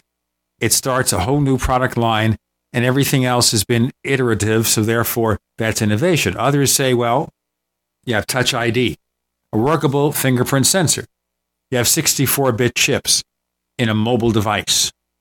You have other things that weren't there before, other capabilities that weren't there before, and that's a measure of innovation. There are innovation levels, and that's what we see also a lot of times when they talk about Apple. You don't have this granular coverage where innovation may have multiple levels. And that's a really good point. There's no one definition there. You can have 1,000 inventions in one of these products, each of which in any other definition would be innovation. But of course, you assume the highest level of innovation, then why do you hold Apple to that standard way up there and not the other companies? I mean, let's look at Samsung smartphones. Their first smartphones looked like BlackBerries. The next group of smartphones looked like iPhones. Where's the innovation? That's a really good question. Now, I think Samsung gets off the hook easy because they have a track record where we don't expect them to create Apple-like products. So when they roll out something like the Galaxy Gear smartwatch, everyone looks at it and goes, well, that's Samsung. And if it was Apple, the stock would tank. People would rake the company over the coals. The shareholders would be lining up demanding that Tim Cook be fired. Let's do our break here and we'll go on. It's a matter of standards, and Apple's held to that higher standard, as we said. Jeff Gamet of the Mac Observer joining us. I'm Gene Steinberg. You're in the Tech Night Owl Live.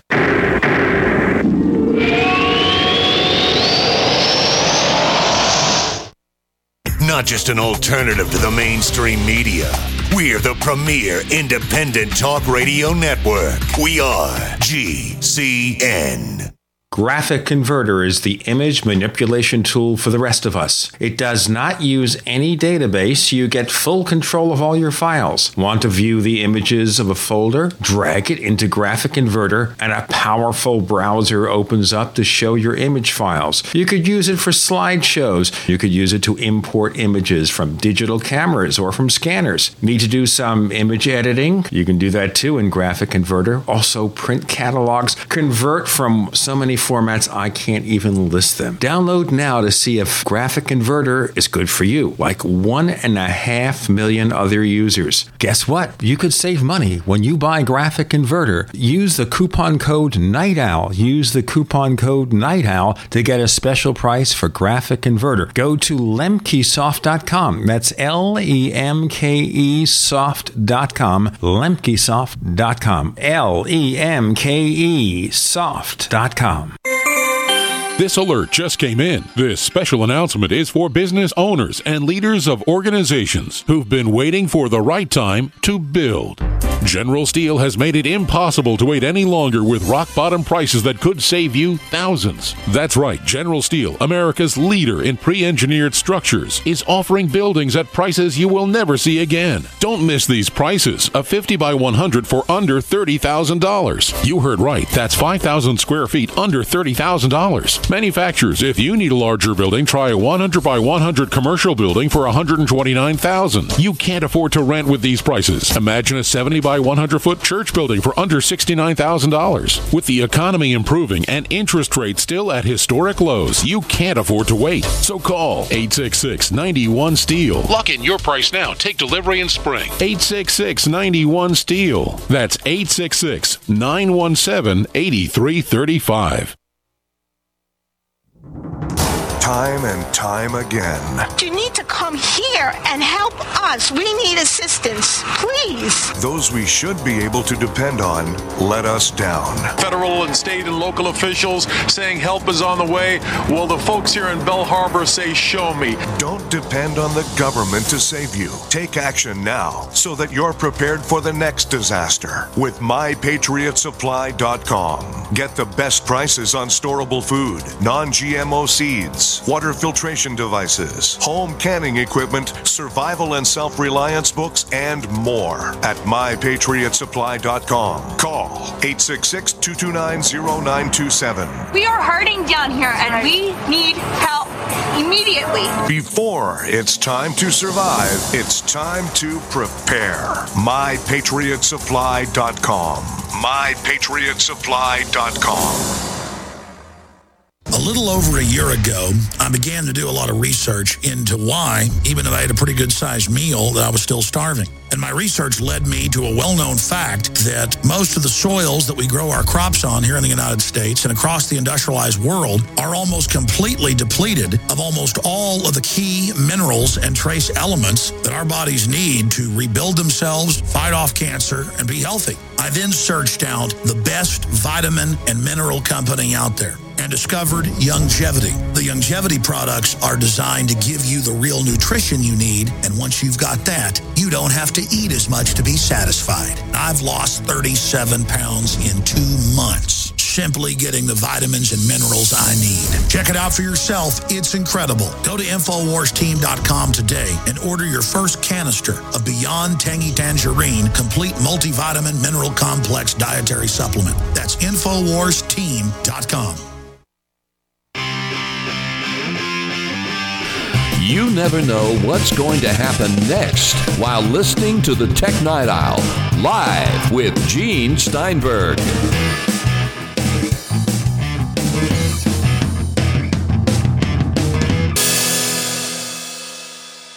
We're talking to Jeff Gamet of the Mac Observer, and we're covering, first of all, the double standard that applies to Apple.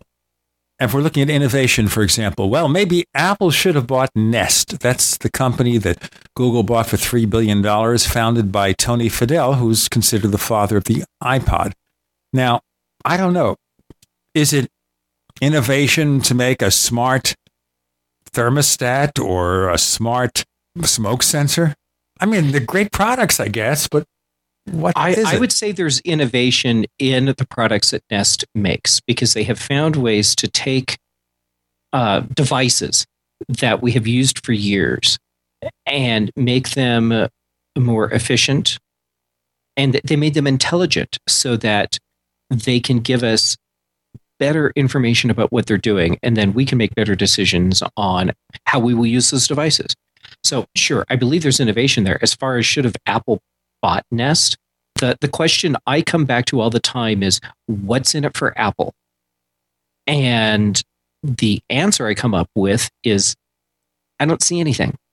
I don't think Nest would have been a good purchase for Apple because it would have split their focus from their core market into other markets. And that's not what Apple does anymore. They haven't done that for a really long time. Ever since Steve Jobs came back and he really focused the company's development efforts, they've stayed that course. And I think buying Nest would have taken them out of their focused course, their focused product development. So it didn't make sense for Apple to buy Nest, at least in my opinion. For someone like Google, well, they have a very long-term plan that ultimately I think makes Nest a good fit. And I think in the long run, that fit isn't based on the devices that Nest makes today, but the collaborative technologies that they can develop with Google down the road. Speaking of double standards, there's a story I'm just reading here that was quoted by The Loop. That's Jim Dalrymple's site. And he points out here that when Apple introduced Touch ID, the fingerprint sensor, a lot of paranoia there. Oh, someone's going to cut your finger off and use it to impersonate you. Of course, you can't do that because it's picking up the information from below the surface of your finger. And if you're dead, it doesn't work. It also shows how myopic people can be about security. Right, but here's what's happening. Samsung introduces the Galaxy S5, which has a fingerprint sensor. Now, let's not talk about the technology, which is better or worse. That doesn't matter. What matters is I'm not hearing these complaints anymore.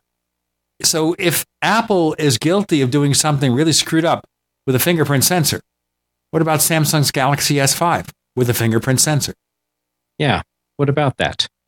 And it sounds like from what information is available right now that the sensors that Samsung is putting in the S5 are not as sophisticated as what Apple's using for Touch ID in the iPhone 5S. So my expectation is that people will be able to find ways to bypass that security more easily than they've been able to do with the iPhone 5S. And I'm not saying that before the phone ships, people will have already hacked the touch sensor. Just that I think it will be easier for them to do so than they found it to be with the iPhone 5S. What they did with the iPhone 5S was to take somebody's fingerprint, make a 3D cast, and it sounds like an elaborate thing that may or may not have worked. But the only way it could succeed at all was to first target an individual and say, I'm going to get control of that person's iPhone. I don't know. You see, part of the problem also with Samsung is Samsung adds loads of features And people say, oh, it's got an 8-core processor, it's got this, and Apple is toast and all that stuff. Can't you wait till the thing comes out, it's reviewed, and we know if the products and the services and all the extra apps and features work? You would think. Now, we also have the modus operandi that Samsung uses for product development. And it's more of a let's throw everything we can at it attitude. And hopefully there will be enough in there to draw people in. Apple's method is to refine a product, take everything out that doesn't really need to be there. And sometimes they take out too much, but by and large, they come pretty close to nailing it. And so you end up with a product that's very focused, whereas with Samsung, you end up with these products that are loaded up with a bunch of features that people may or may not use. They may impact stability or battery life. They probably mean that the device has to be thicker, heavier, and it won't run as long. The trade-offs that Samsung is making to put features into their devices, I think it's just wrong. They need to focus more on what the features are that their customers actually need, as opposed to just loading them up with everything they can possibly think of. And other stupid changes, like the Galaxy S5 is 5.1 inches. The Galaxy S4 is 5 inches. Why does it need to be 1/10 of an inch larger? Well, it's a new version, so therefore it has to be different. I guess that's the reason. That's the only reason I can come up with, because the resolution is the same. So all they did was spread the pixels apart a little bit more. Now, it's not enough that people are going to notice, which then brings us back to what you just said. Why did they put a bigger screen on? Why does it actually matter? And I think ultimately it doesn't matter. They didn't need to do it, but they wanted a bigger screen because apparently in Samsung's world, size does matter. I don't want to approach that with the 10-foot pole. Let's look to some other topics here, okay? Totally changing things here, other than it's about handsets, mobile handsets. There is a bill in the U.S. House of Representatives mandating the ability to unlock cell phones. What's this all about? Well, on the surface, this sounds great because ever since the Librarian of Congress refused to extend the exemption to the Digital Millennium Copyright Act that would allow individuals to unlock their smartphones without being in violation of copyright laws. We've been in this limbo where people don't know if they can actually do it themselves or if the DMCA cops are going to hunt them down.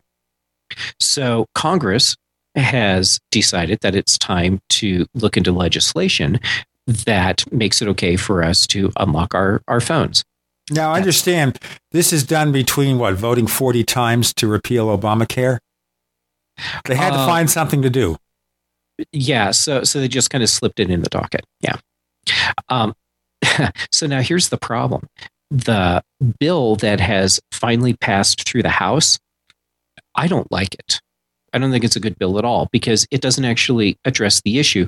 What it does is it puts off the debate for a couple more years. What it does is it extends the exemption that had been in place.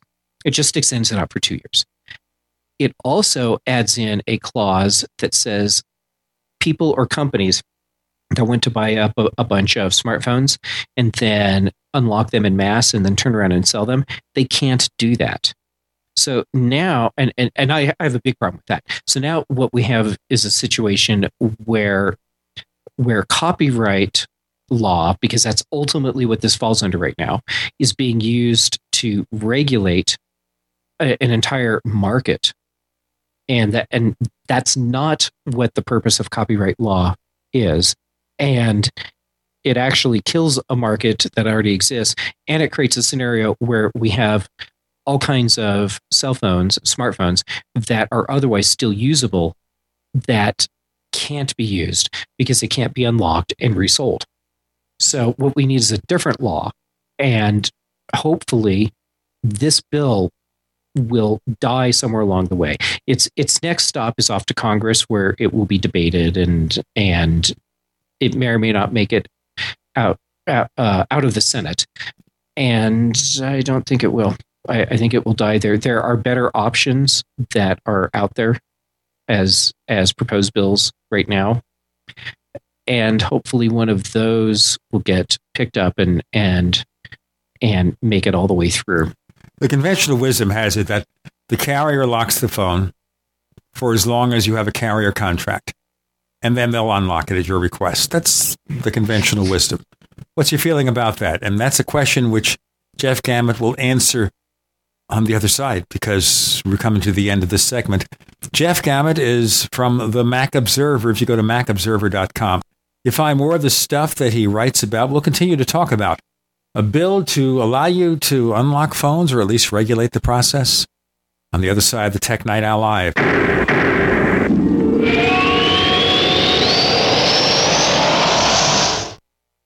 Free from the shackles of corporate America, we're the place for independent thinkers. GCN. Does advertising on the Genesis Communications radio network actually bring positive results? Let's ask Thomas Baldrick from Freeze Dry Guy. Thomas, talk about customer service at GCN. GCN is extraordinary in how they take care of their customers. The bottom line, Freeze Dry Guy keeps advertising on GCN because it works. If you would like to experience unbelievable customer service, call Lee Wickenhauser at 877-996-4327, extension 107. Hi, this is Ted Anderson. Have you ever wondered why banks, stockbrokers, investment advisors won't talk about gold IRAs? They've been available since 1986, yet the financial industry won't recognize the value of gold for your retirement. Gold has outperformed paper investments, yet no word about IRAs. If you would like to have gold for your retirement, call 800-686-2237. Don't get left behind by rising inflation and low returns. Call 800-686-2237. Secure your future and call 1-800-686-2237. It's no secret that silver is one of the oldest known natural antibiotics, but the mainstream media will never tell we the people this information. Why? Many drug companies and politicians have dangerous alliances that manipulate the way we live by prescribing drugs that only manage disease, keeping us dependent on big pharma. And with Obamacare at our doorstep, we are now forced into a system that many of us do not want any part of. And no man or government has the right to dictate how we as free people choose to take care of our health. The patriots at utopiasilver.com hold this truth dear. Colloidal and ionic silver supplements from utopiasilver.com open the door to a whole new world of natural healing for the body and the mind. Visit utopiasilver.com and discover the safe and effective health benefits of colloidal and ionic silver. Call 888-213-4338, 888-213-4338, and talk to the patriots at utopiasilver.com, a leading source of natural healing using colloidal silver, colloidal gold, minerals, vitamins, and herbs. utopiasilver.com. Welcome back to the Tech Night Owl Live, where you never know what's going to happen next. And now, here's Gene Steinberg.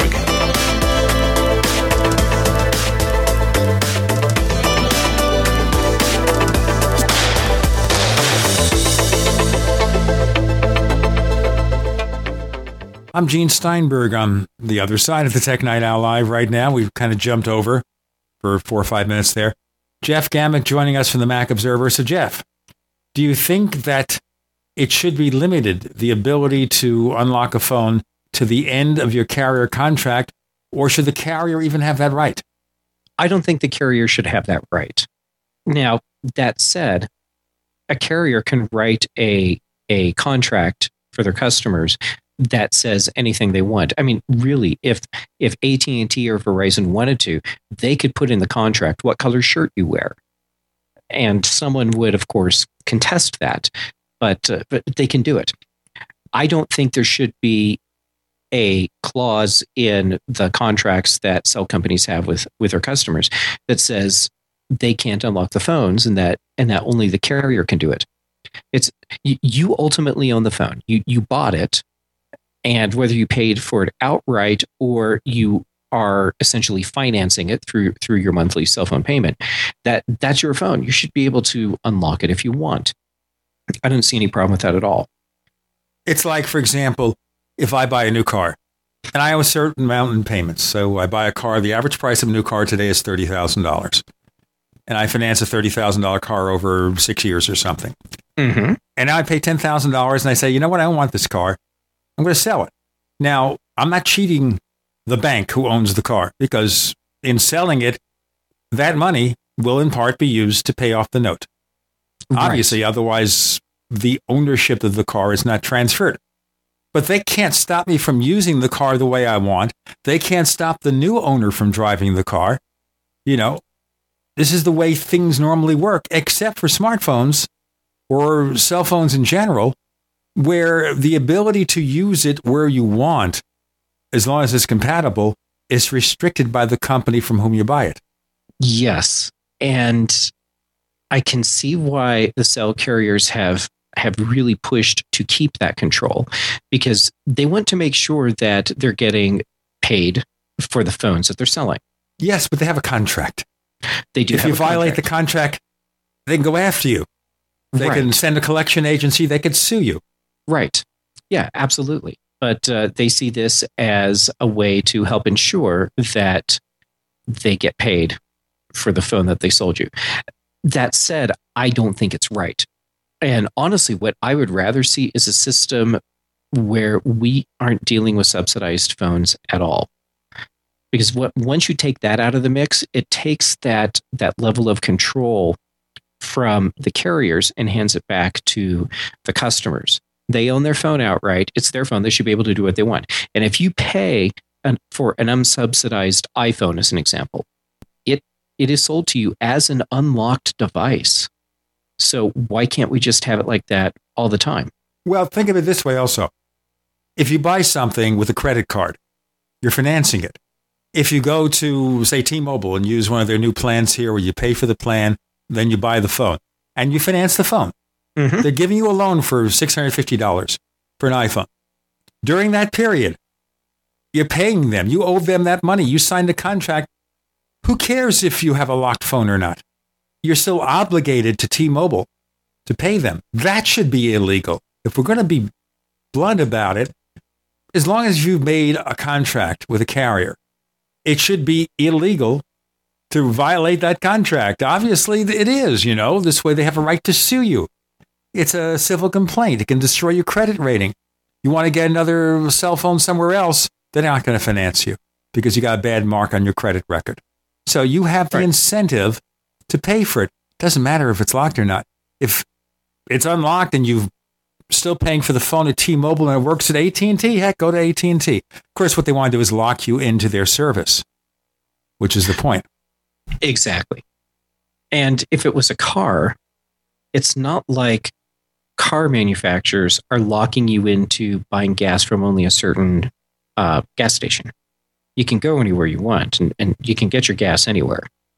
They do hold the threat of repossessing your car if you don't pay for it. And I don't see anything wrong with whoever finances the price of your cell phone repossessing your cell phone if you don't pay for that. Normally, they don't bother with something cheap. A car, a big ticket item like a car, there is a structure to repossess. And it's widely used, unfortunately. So, you know, it's not like you can run and hide. Eventually, for most people who don't pay for their car, the truck's going to come out and pick up the car, and that's it. But with a smartphone, you know, who's going to pick up your smartphone if you didn't pay for it? But they could also deny you service. They can deny you service. They could, I suppose, if they managed to get laws written this way, they could set it up so that if you default on your cell phone loan, that they can brick the phone. I don't like that idea. I think that would be really bad, because what happens when there's some sort of clerical error on the service provider's part and they accidentally brick your phone? And you have an emergency. And you can't call 911. The phone is bricked. Someone steals your property. You get injured. The lawsuit will be incredible, especially if it's a mistake. Oh, yes. So should they bother at all, Congress? They absolutely need to bother, but they need to bother in the right way. Right now, the way the Digital Millennium Copyright Act is written and interpreted, it restricts us from using our cell phones in the ways that we wanted. It would be as if a law had been passed that said, you can go out and buy a Toyota Corolla, but you can only drive it on these certain streets. And if you drive on a street that we haven't pre-approved, then we can sue you for a ridiculous amount of money. Also, if you drive in the wrong place, we can have the car bricked also. And we can brick your car. Yeah, they do that, by the way. Some car loan companies, some used car dealers have the capability of putting some kind of hardware in the car. And if you don't pay your bill, you want to start the car and go to work that morning? Pay the bill. That's crazy. Holy crap. And people agree to buy cars under those terms? Well, you know what? Some of these companies are unscrupulous and they don't tell you. So, okay. But what a horrible thing to do. I can't imagine buying a car and knowingly agreeing to have a bricking device built into it. And the key being here, what if something happens? What if you lose your job? You know, right now, if you lose your job or you have a financial problem, quite often, if you call the bank and you say, look, I got a problem, you work it out with them. Say, look, here's the deal. I'm not going to have the money for 6 weeks. Is that okay? They might work out something for you. They might decide, no, listen, give up the car. That's it. That's your decision. They own it. But at least you have an option. This is not fair. If something happens, again, what if you have to go somewhere in case of an emergency? Somebody's sick. A lot of crazy things happening out there. Speaking of craziness, let's look at other government stuff. Okay, so Apple has now officially appealed this Department of Justice lawsuit about price fixing. Now, we have talked about this in the past, and I've talked about this with other guests, that there was an antitrust monitor in place at Apple, watching over them to see that they did the proper things to adhere to this ruling, which is, of course, that they and several publishers engaged in anti-competitive practices with regard to ebook price. So Apple complained this guy was overstepping his authority.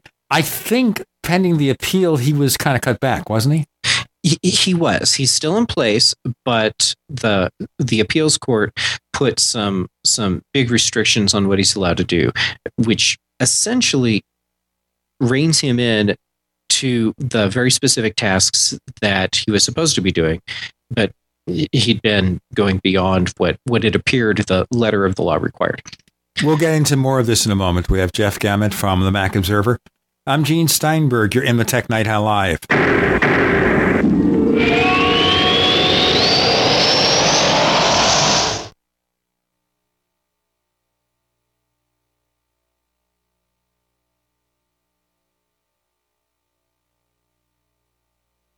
You know, folks, I have a close relative who has been trying to set up a website. He gets his domain, looks great, but what about the site? What does he do next? Where does he start? Well, Squarespace, it's the all-in-one platform, makes it fast and easy to create your own professional website or online portfolio. Squarespace offers 24/7 support, and it's cheap. It only costs as little as $8 a month. You know, really inexpensive to set up your professional website, and you can start a trial with no credit card required. Build your website today in minutes. When you decide to sign up for Squarespace, make sure you use the offer code TechNightOwl. That's TechNightOwl to get 10% off your first purchase and show your support to the Tech Night Owl Live. We thank Squarespace for supporting our show. Check them out at squarespace.com, squarespace.com. Hi, this is Steve Spillum for Midas Resources. In 1971, President Nixon took the United States off the gold standard and put us into a fiat currency. This allowed Congress and the Federal Reserve to create trillions of dollars out of thin air. The national debt has risen to incredible heights, and your hard-earned dollars by a small fraction of what they once did. The average life expectancy for a fiat currency is 27 years. The dollar is failing and on borrowed time. When currencies fall, people turn to gold and silver because gold and silver have been real money for more than 5,000 years. It is our mission at Midas Resources to help you preserve your capital. Don't let your personal savings shrink to nothing. For important free information on how you can protect your personal wealth, contact me, Steve Spillum, at 1-800-686-2237, extension 308. Call today while we are still accepting dollars for gold and silver. 1-800-686-2237, extension 308. Make a change in your financial security today. That's 1-800-686-2237, extension 308. Now you can get the same survival food U.S. Special Forces use on their toughest field missions. High-protein, high-energy, freeze-dried foods known as long-range patrol rations, or LRPs. Soldiers love LRP rations. They're lightweight and easy to carry. Easy to prepare by just adding water. Easy to enjoy because they taste great. Civilians love LRPs as a solution for emergency preparedness and recreational activities with limited storage space, such as hiking, climbing, sailing, or RV travel. Veteran-owned Freeze Dry Guy is your exclusive source for this 2013 U.S. military overrun. Long on nutrition, these delicious entrees have a long shelf life, lasting decades. But this rare opportunity, this limited supply, will not last long. You have to act now. Call 866-404-3663, 866-404-FOOD, or log on now to freezedryguy.com, freezedryguy.com. Question: could too many GMO foods and toxins be overloading your digestive and immune systems? Answer: yes. If you're searching for a powerful detox that's gentle enough to use every day, use Pro-EM1 from Terraganics. Pro-EM1 is a powerful liquid probiotic that uses good bacteria to suppress pathogens and gently eliminate toxins from your body. A healthy digestive system will cleanse and remove toxins, support weight loss, improve absorption of food nutrients, and aid in controlling yeast and other infections. Pro-EM1 is made with only non-GMO and certified organic ingredients, has no preservatives, and is dairy, soy, wheat, and gluten-free. Pro-EM1 is the key to your digestive health. Order Pro-EM1 Daily Probiotic Cleanse at Terraganics.com, spelled Terraganix.com, or call toll-free 866-369-3678. That's 866-369-3678. Also available through Amazon Prime. Pro-EM1 from Terraganics. Life's getting better. We'd like to hear from you. If you have a comment or question about the Tech Night Owl Live, please send it to news@technightowl.com. That's news@technightowl.com. If you'd like to discuss today's show with fellow night owls, visit our community forums at forum.technightowl.com. That's forum.technightowl.com. On the Tech Night Owl Live, Jeff Gamet from the Mac Observer joins us. Right now we're focusing on Apple's loss in the ebook price-fixing suit. Obviously, when they lost, they said they're going to appeal. They now have. What are Apple's grounds? Well, Apple, they still maintain that they did not engage in antitrust activities. They are saying that placing a monitor in the company is unprecedented. And in this case, actually, I have to agree with Apple, because typically when you have a monitor placed in a company, you have an extended period of documented violation, whatever that is. And here you're talking about one particular type of transaction. Right. For a company that's been around since the 1980s and has never, ever been charged by the Department of Justice for any other infraction. Right. And this particular incident covers essentially 1 quarter. So we're talking like 3 or 4 months time and a single incident. And they end up with this monitor in place. When you have a monitor, historically, what has happened is that the company that is being monitored agrees to the terms and voluntarily brings that monitor into the company.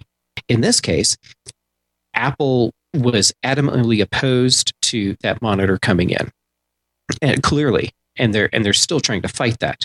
So we have all of these things that don't fit the pattern, and because of that, I believe Apple is right when they're saying this is an unprecedented move. I think it also sets a new precedent that should have pretty much every other big corporation under the sun really worried. Because if Apple could get stuck with a monitor that, for a while at least, was able to to run basically unfettered through the company and do as he pleased. What does that mean for other businesses? So the other thing that was part of the whole appeal is that Apple is asking either to have the case just thrown out, of course, or to have a new judge assigned to the case and do a retrial. Any indication this judge is unfairly biased against Apple? That depends on who you talk to. If you go back to the days before the trial actually started, it was really big news that Judge Cote was offering her opinion, saying that the DOJ was going to win the case. And everyone was going off about, oh my God, she's already made up her mind. She's totally biased. This is anti-Apple. That's not the case. It's really common in cases like this for both sides to ask for the judge's opinion before they actually jump all the way into the trial. And it gives everyone a good idea of what to expect. And if either side needs to rethink part of their strategy, they have that information up front. So that's exactly what happened here. And Judge Cote went through the information that was available before the trial and said, yeah, based on what I'm seeing here, I'm inclined to think that the DOJ has the stronger case. So it's almost like a preliminary ruling. Sure. Now, the problem is a lot of people looked at that and said, see, it proves she's biased. No, it doesn't prove she's biased. But based on the final outcome, either she really, really wanted to see Apple go down in this, or there's information that none of us have been privy to in this trial, because all of the evidence, all of the testimony, everything showed to all of us on the outside that Apple had the stronger case, and Apple proved their case. And then Judge Cote rules as she did, and then even goes so far as to throw a monitor inside Apple. And we've all been sitting back looking at this going, well, we're kind of at a loss. We don't get it.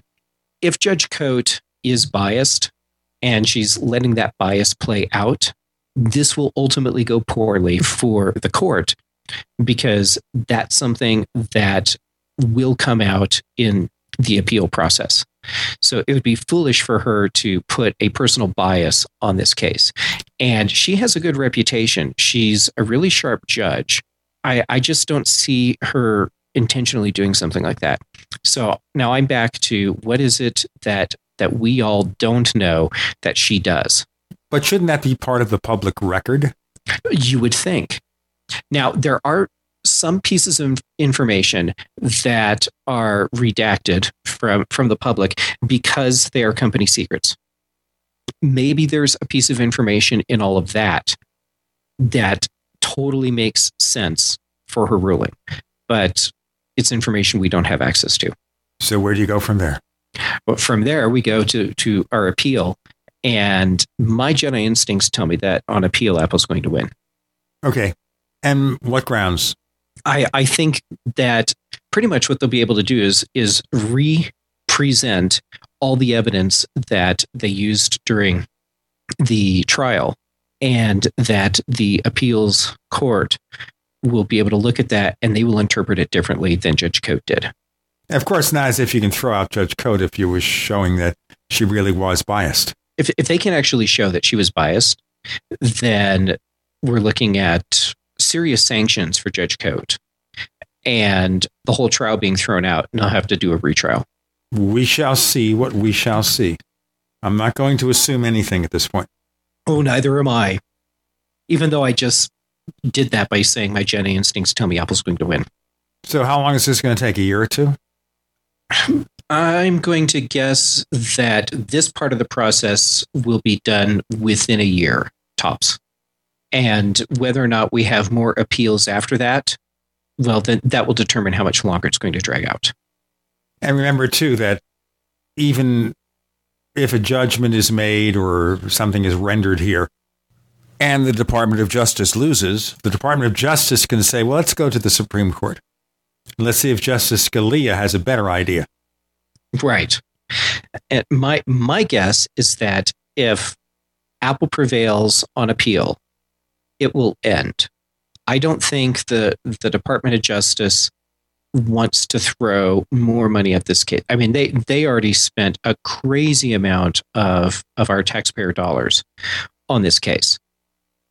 And I don't think it would be prudent to continue to spend money after this appeal. All right. So I guess we'll see. We shall see what we shall see. But we'll take your optimism about Apple's success under advisement, as they do in the court. As they do in the court. You see how I get away with that, you know? Oh, we'll take them under advisement. After all, what could possibly happen? A year from now, Apple may emerge victorious. I'm going to ask you about the current implications while this happens, though. We have Jeff Gamet of the Mac Observer. Go to macobserver.com to learn more of the things that he does. I'm Gene Steinberg. You're in the Tech Night Owl Live.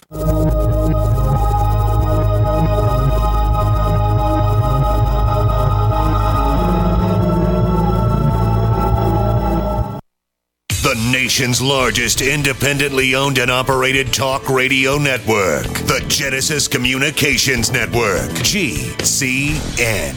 Graphic Converter is the image manipulation tool for the rest of us. It does not use any database. You get full control of all your files. Want to view the images of a folder? Drag it into Graphic Converter and a powerful browser opens up to show your image files. You could use it for slideshows. You could use it to import images from digital cameras or from scanners. Need to do some image editing? You can do that too in Graphic Converter. Also print catalogs. Convert from so many formats I can't even list them. Download now to see if Graphic Converter is good for you, like 1.5 million other users. Guess what? You could save money when you buy Graphic Converter. Use the coupon code NIGHTOWL. Use the coupon code NIGHTOWL to get a special price for Graphic Converter. Go to lemkesoft.com. That's LEMKE soft.com. lemkesoft.com. LEMKE soft.com.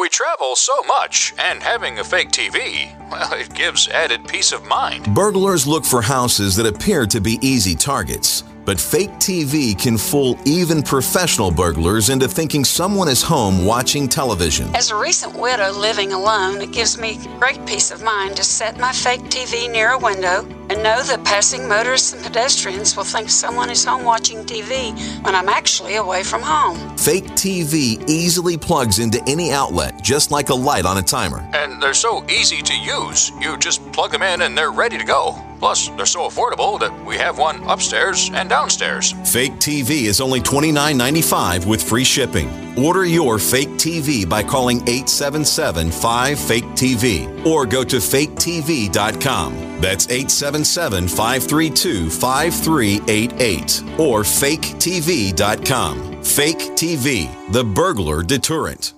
We all know that Berkey Water Purification Systems are the most trusted name in water filtration. As an authorized Berkey dealer for over 6 years and serving thousands of satisfied customers, the Berkey Guy offers amazing specials for Berkey Water Filtration Systems. The Berkey Light Systems include a set of self-sterilizing and recleanable black purification elements that purify water by removing chlorine, pathogenic bacteria, cysts, and parasites to non-detectable levels and remove harmful chemicals such as herbicides and pesticides. Order the Berkey Light System today, complete with 2 black Berkey elements for only $231, and the Berkey Guy will ship your order free of charge. With the purchase of a Berkey Light, the Berkey Guy is also offering a set of fluoride and arsenic filters for only $39.99. That's over 30% off the retail price. Call the Berkey Guy at 1-877-886-3653. That's 1-877-886-3653. Or order online at goberkey.com. That's goberkey.com today. There are many things the human body can do very well, but maintaining the proper pH level isn't always one of them. That's where AlkaVision Plasma pH Drops can make a world of difference. AlkaVision Plasma pH Drops helps your body do what's natural. Just a few drops a day helps rid your body of harmful waste and acid while promoting health and restoring vibrance and energy. Alkalizing boosts your immune system and can help fight headaches, irritability, cramping, and insomnia. Alkalizing also helps the body fight depression and even bone loss. To learn more more about the importance of alkalizing and how you can find life-changing and vital balance, please visit AlkaVision's brand new website at alkavision.com. Same great products, but now easier to use and more informative than ever before. To get your very own plasma pH drops for just $29.95, call 800-518-7615 or visit alkavision.com. That's ALKA Vision.com. Alkalize your body and supercharge your health at the new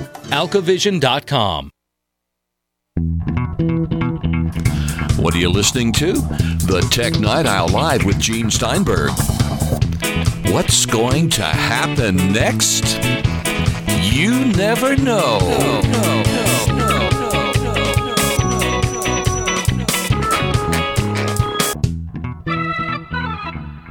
Here on the Tech Night Owl Live, 2 more segments with Jeff Gamet of the Mac Observer.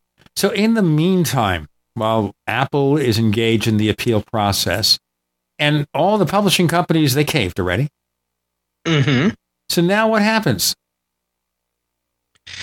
So the publishing companies, they agreed to deals that restricted how they could negotiate their book deals.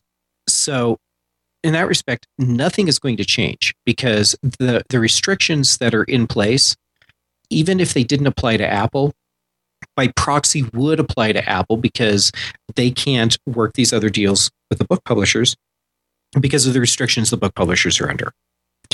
So things will just continue to move forward as they are. The big thing now is to see how this plays out for Apple and what types of long-term restrictions they may or may not have to deal with, and whether or not they have to deal with monitors in place for the foreseeable future.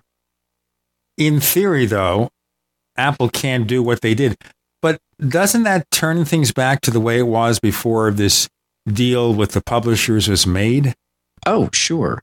The whole publisher deal thing, when that played out, pretty much what was happening was that Apple and the publishers, regardless of whether or not they were colluding, were trying to break the monopoly-like hold that Amazon had on the book market. Yes, isn't that strange? Yeah. So on a side note, because of Judge Coates' ruling, we have what amounts to an endorsement of Amazon's monopoly on the market. But yeah, there you go. So we have all these companies that were trying to break through this monopoly that Amazon had created because they're killing the book industry for other retailers. And ultimately, no one's going to be able to sustain that because Amazon is selling books at a loss. And no one can compete with someone that's willing to lose money on every book they sell.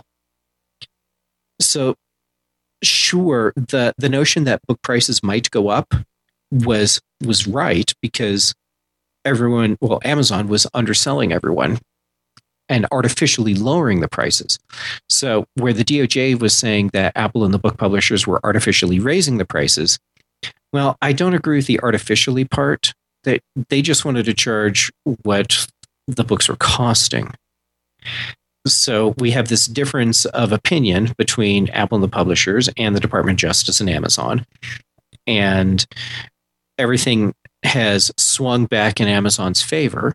So Amazon is free to price books how they want, which means they will continue to undercut the rest of the market, and retailers won't be able to compete.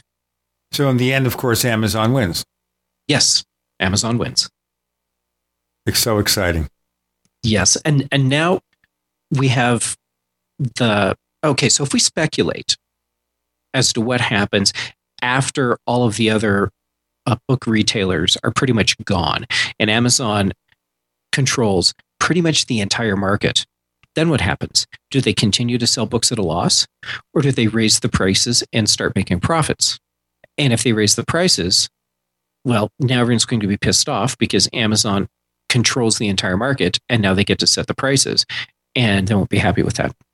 So we'll tune in a year from now and see how it goes with Apple's appeal and where that takes us. Of course, it didn't help that all the companies who were sued in addition to Apple caved. Yeah, that was I'm guessing that was a tough call for the publishers, because when they caved, they did it without admitting guilt. And it was, in my opinion, it was as if it were extortion, which is how a lot of this works. They're told, look, you can pay this money here, and we'll just make the trial thing go away, and we'll do this other little deal, and we'll shake hands and it'll all be good. Or we can take you to trial, and we can squeeze so much money out of you that even though you're one of the biggest publishers on the planet, we will put you out of business.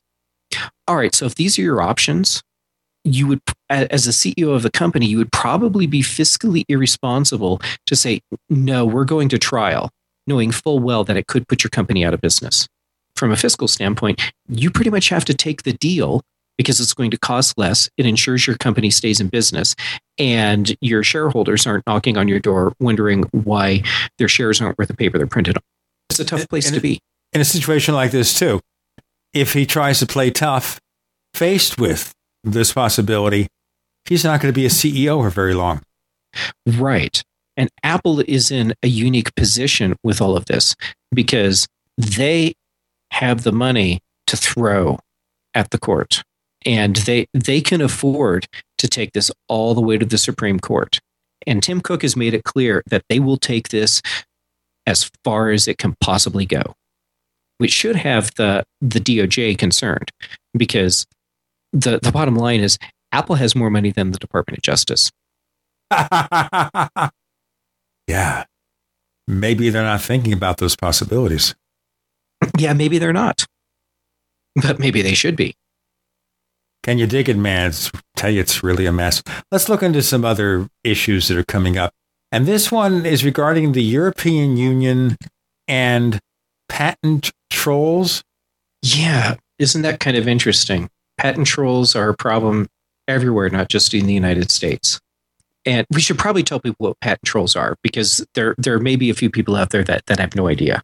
So a patent troll, that's a term that's been used to describe companies that are patent holders, and patent holders that use the patent portfolios that they have as their sole source of income, not primarily by licensing to legitimately licensing to other companies, but through threats of litigation if people don't just give them money for licensing. In many cases, these patents are of dubious nature, and on closer inspection can be ruled invalid.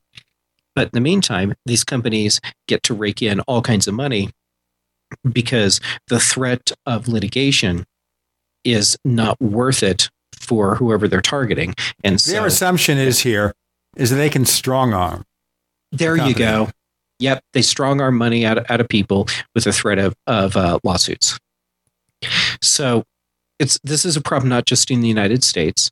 The European Union is looking at putting together a union-wide patent system, which would also include a union-wide patent court. And what Apple and Samsung and Google and several other, I think there's like 19 or 20 companies, big companies, that all went together and presented a letter to the European Union urging reform to the patent laws so that it would not be possible for patent trolls to be able to use the threat of blocking product sales as a tool for pressuring companies into just giving them money. So isn't this fascinating, though, that we have Apple and Samsung competing in the courts? We have Apple and Samsung dealing with each other to handle sale of component parts to Apple.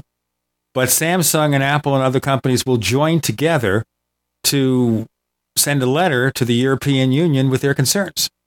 Yeah, it's fascinating how just complicated all these relationships are, because we do have I'll call it a worldwide patent battle between Apple and Samsung, and yet they're willing to stand side by side and tell the European Union, look, we need to get some changes to these patent laws.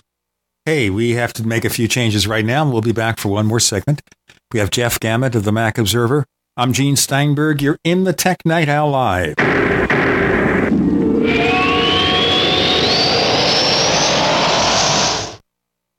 We are the premier independent talk radio network, the Genesis Communications Network, GCN. Neighbors, are you tired of dealing with a slow web hosting provider? Well, check out A2 Hosting and their screaming fast Swift server platform. They even have SSDs that load pages 300% faster than the competition. Ready to give your site a speed boost? Well, tell you what, neighbors, head on over to a2hosting.com. That's A2, that's number 2, a2hosting.com. Check out their Prime hosting account. And get this, neighbors, they're even giving you an exclusive 25% off discount for all our listeners. 25%. And remember, their Guru Crew support team is standing by 24/7, 365 days a year to answer any of your questions. Now, to get the discount, use the coupon code GENE when you check out. This alert just came in. This special announcement is for business owners and leaders of organizations who've been waiting for the right time to build. General Steel has made it impossible to wait any longer with rock-bottom prices that could save you thousands. That's right, General Steel, America's leader in pre-engineered structures, is offering buildings at prices you will never see again. Don't miss these prices. A 50 by 100 for under $30,000. You heard right. That's 5,000 square feet under $30,000. Manufacturers, if you need a larger building, try a 100 by 100 commercial building for $129,000. You can't afford to rent with these prices. Imagine a 70 by 100-foot church building for under $69,000. With the economy improving and interest rates still at historic lows, you can't afford to wait. So call 866-91-STEEL. Lock in your price now. Take delivery in spring. 866-91-STEEL. That's 866-917-8335. Great news, Pure Water lovers. BigBerkeyWaterFilters.com has a special discount offer for all GCN listeners. You can't do better than a Big Berkey for economy. For only 1.7 cents a gallon, a single set of filters can last for 5 to 10 years. There's none better than a Big Berkey for emergency preparedness as a backup water source. And you just can't beat a Big Berkey to remove dangerous chlorine, all types of fluoride, pathogenic bacteria, cysts, parasites, and unhealthy byproducts from municipal water. Berkey water filter systems are even powerful enough to purify stagnant pond water. For the gold standard in water filters, get a Big Berkey at BigBerkeyWaterFilters.com. And all GCN listeners get 5% off all ceramic filter systems. For details, call 1-877-99-BERKEY. That's 877-99-BERKEY. Big Berkey Water Filters, for the love of clean water. Pharmacist Ben Fuchs has learned the importance of good fats for good health. Good fats are essential fatty acids, and they're called essential because they're necessary for good health. That's why he uses Ultimate EFAs from Youngevity. Among the fats, the most powerful are two fats that are referred to as essential fatty acids. Now, nothing in the world of nutrition is more important than essential fatty acids. The word essential means you better get it in your diet or you're in big trouble. Essential fatty acids are perhaps the most multifunctional and versatile of all the essential nutrients. Essential fatty acids are not just important for the heart, they're important for everything in the body. To get the essential fatty acids that are so important to your body, order Ultimate EFAs from Youngevity by calling 866-735-2470. That's 866-735-2470. Or on the web at brightsideben.com. That's brightsideben.com. Order today. You're listening to the Tech Night Owl live with Gene Steinberg. You never know what's going to happen next.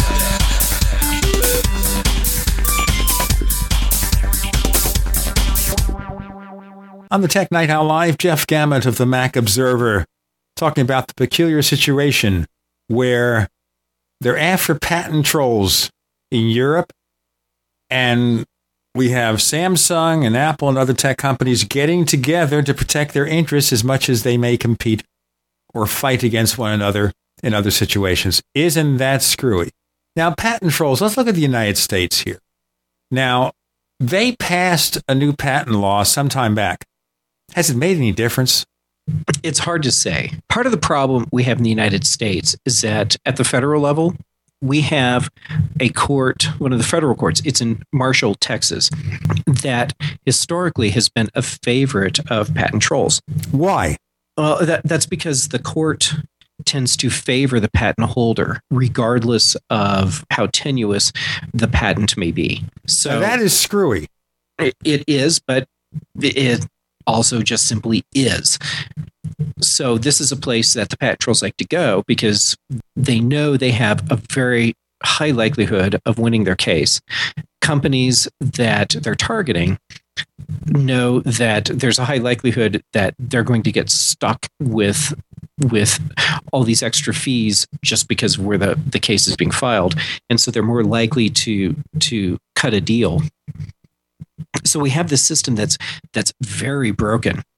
And yeah, so we need change, and we've had some reform, but I think it's still too early to tell if it's actually making any difference.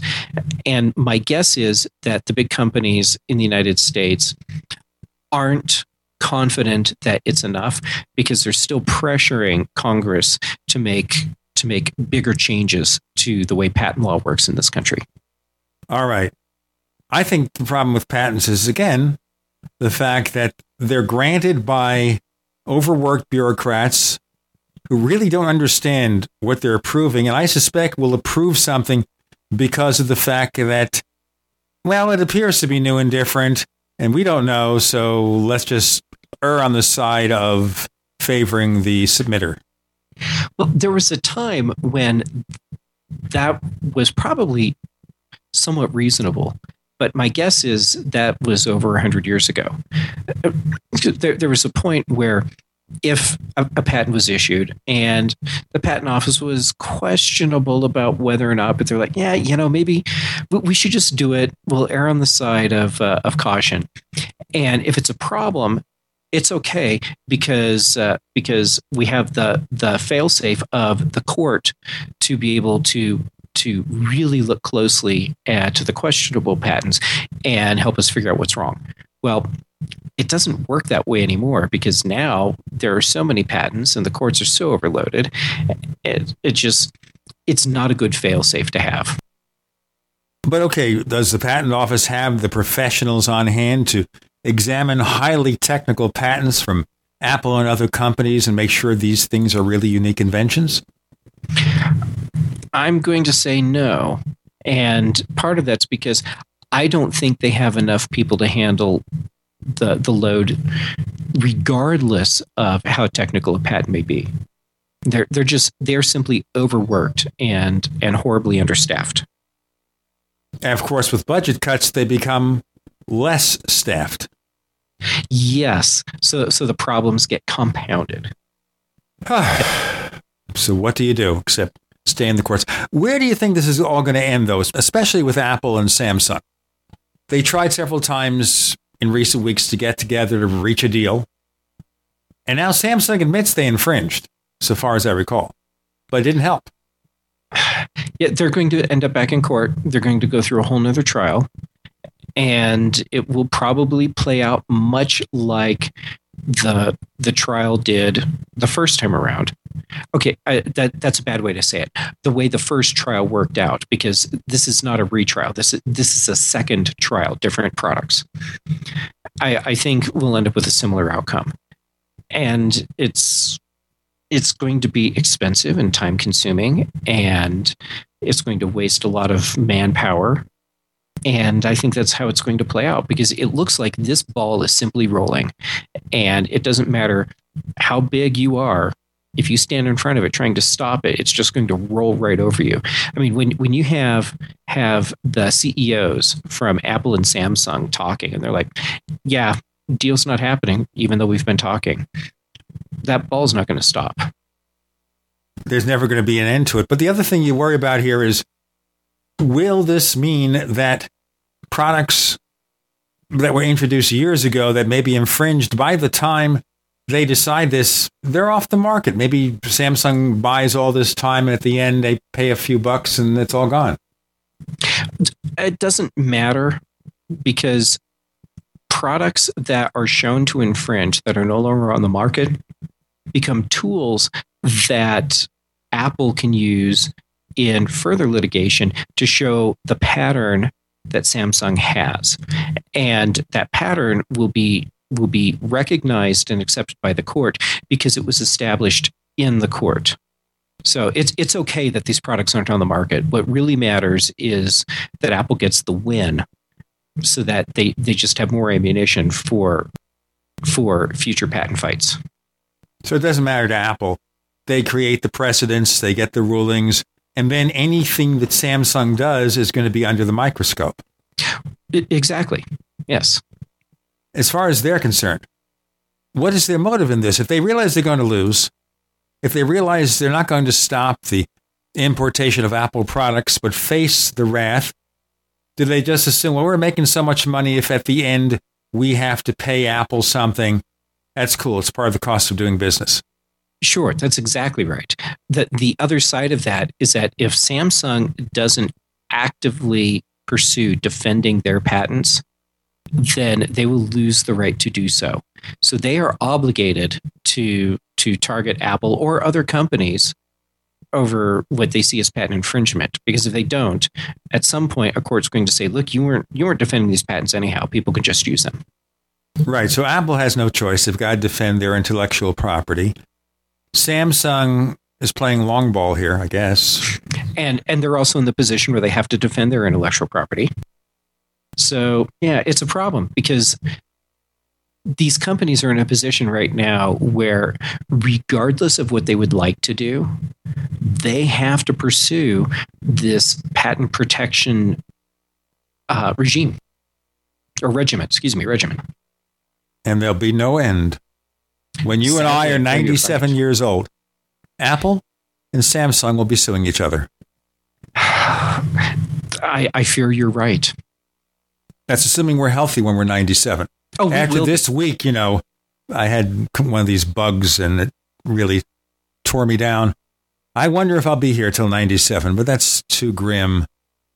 Oh, I think you will be. You're very feisty. You'll be here. Thank you. And you're very feisty yourself, as a matter of fact. Tell our listeners, Feisty Jeff Glamet, how they can find more of the feisty stuff at the feisty site that you write on. Well, if they point their web browser to macobserver.com. Not feisty, by the way, macobserver.com.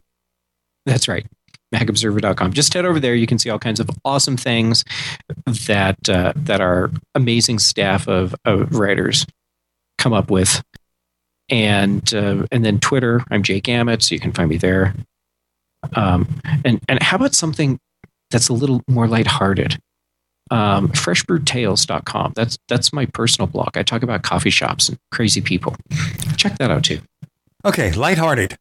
You can find us, by the way, at Tech Night Owl on Twitter. We're Tech Night Owl on Twitter. And you go to technightowl.com, check our web portal where we've got episodes of the Tech Night Owl Live to download free, going back to like 2007. Forever. Actually, the show has been on the air since 2002. And I'll continue doing it till I get it right. We have another radio show about UFOs and things that go bump in the night called the Paracast. And this week, the co-host and I, Chris O'Brien, will talk shop. We'll catch up on things, answer listeners' questions, a lot more at Paracast.com. Once again, that's Paracast.com.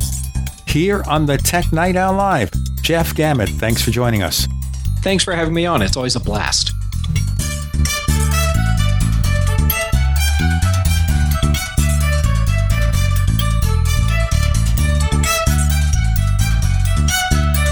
The Tech Night Owl Live is a copyrighted presentation of Making the Impossible Incorporated.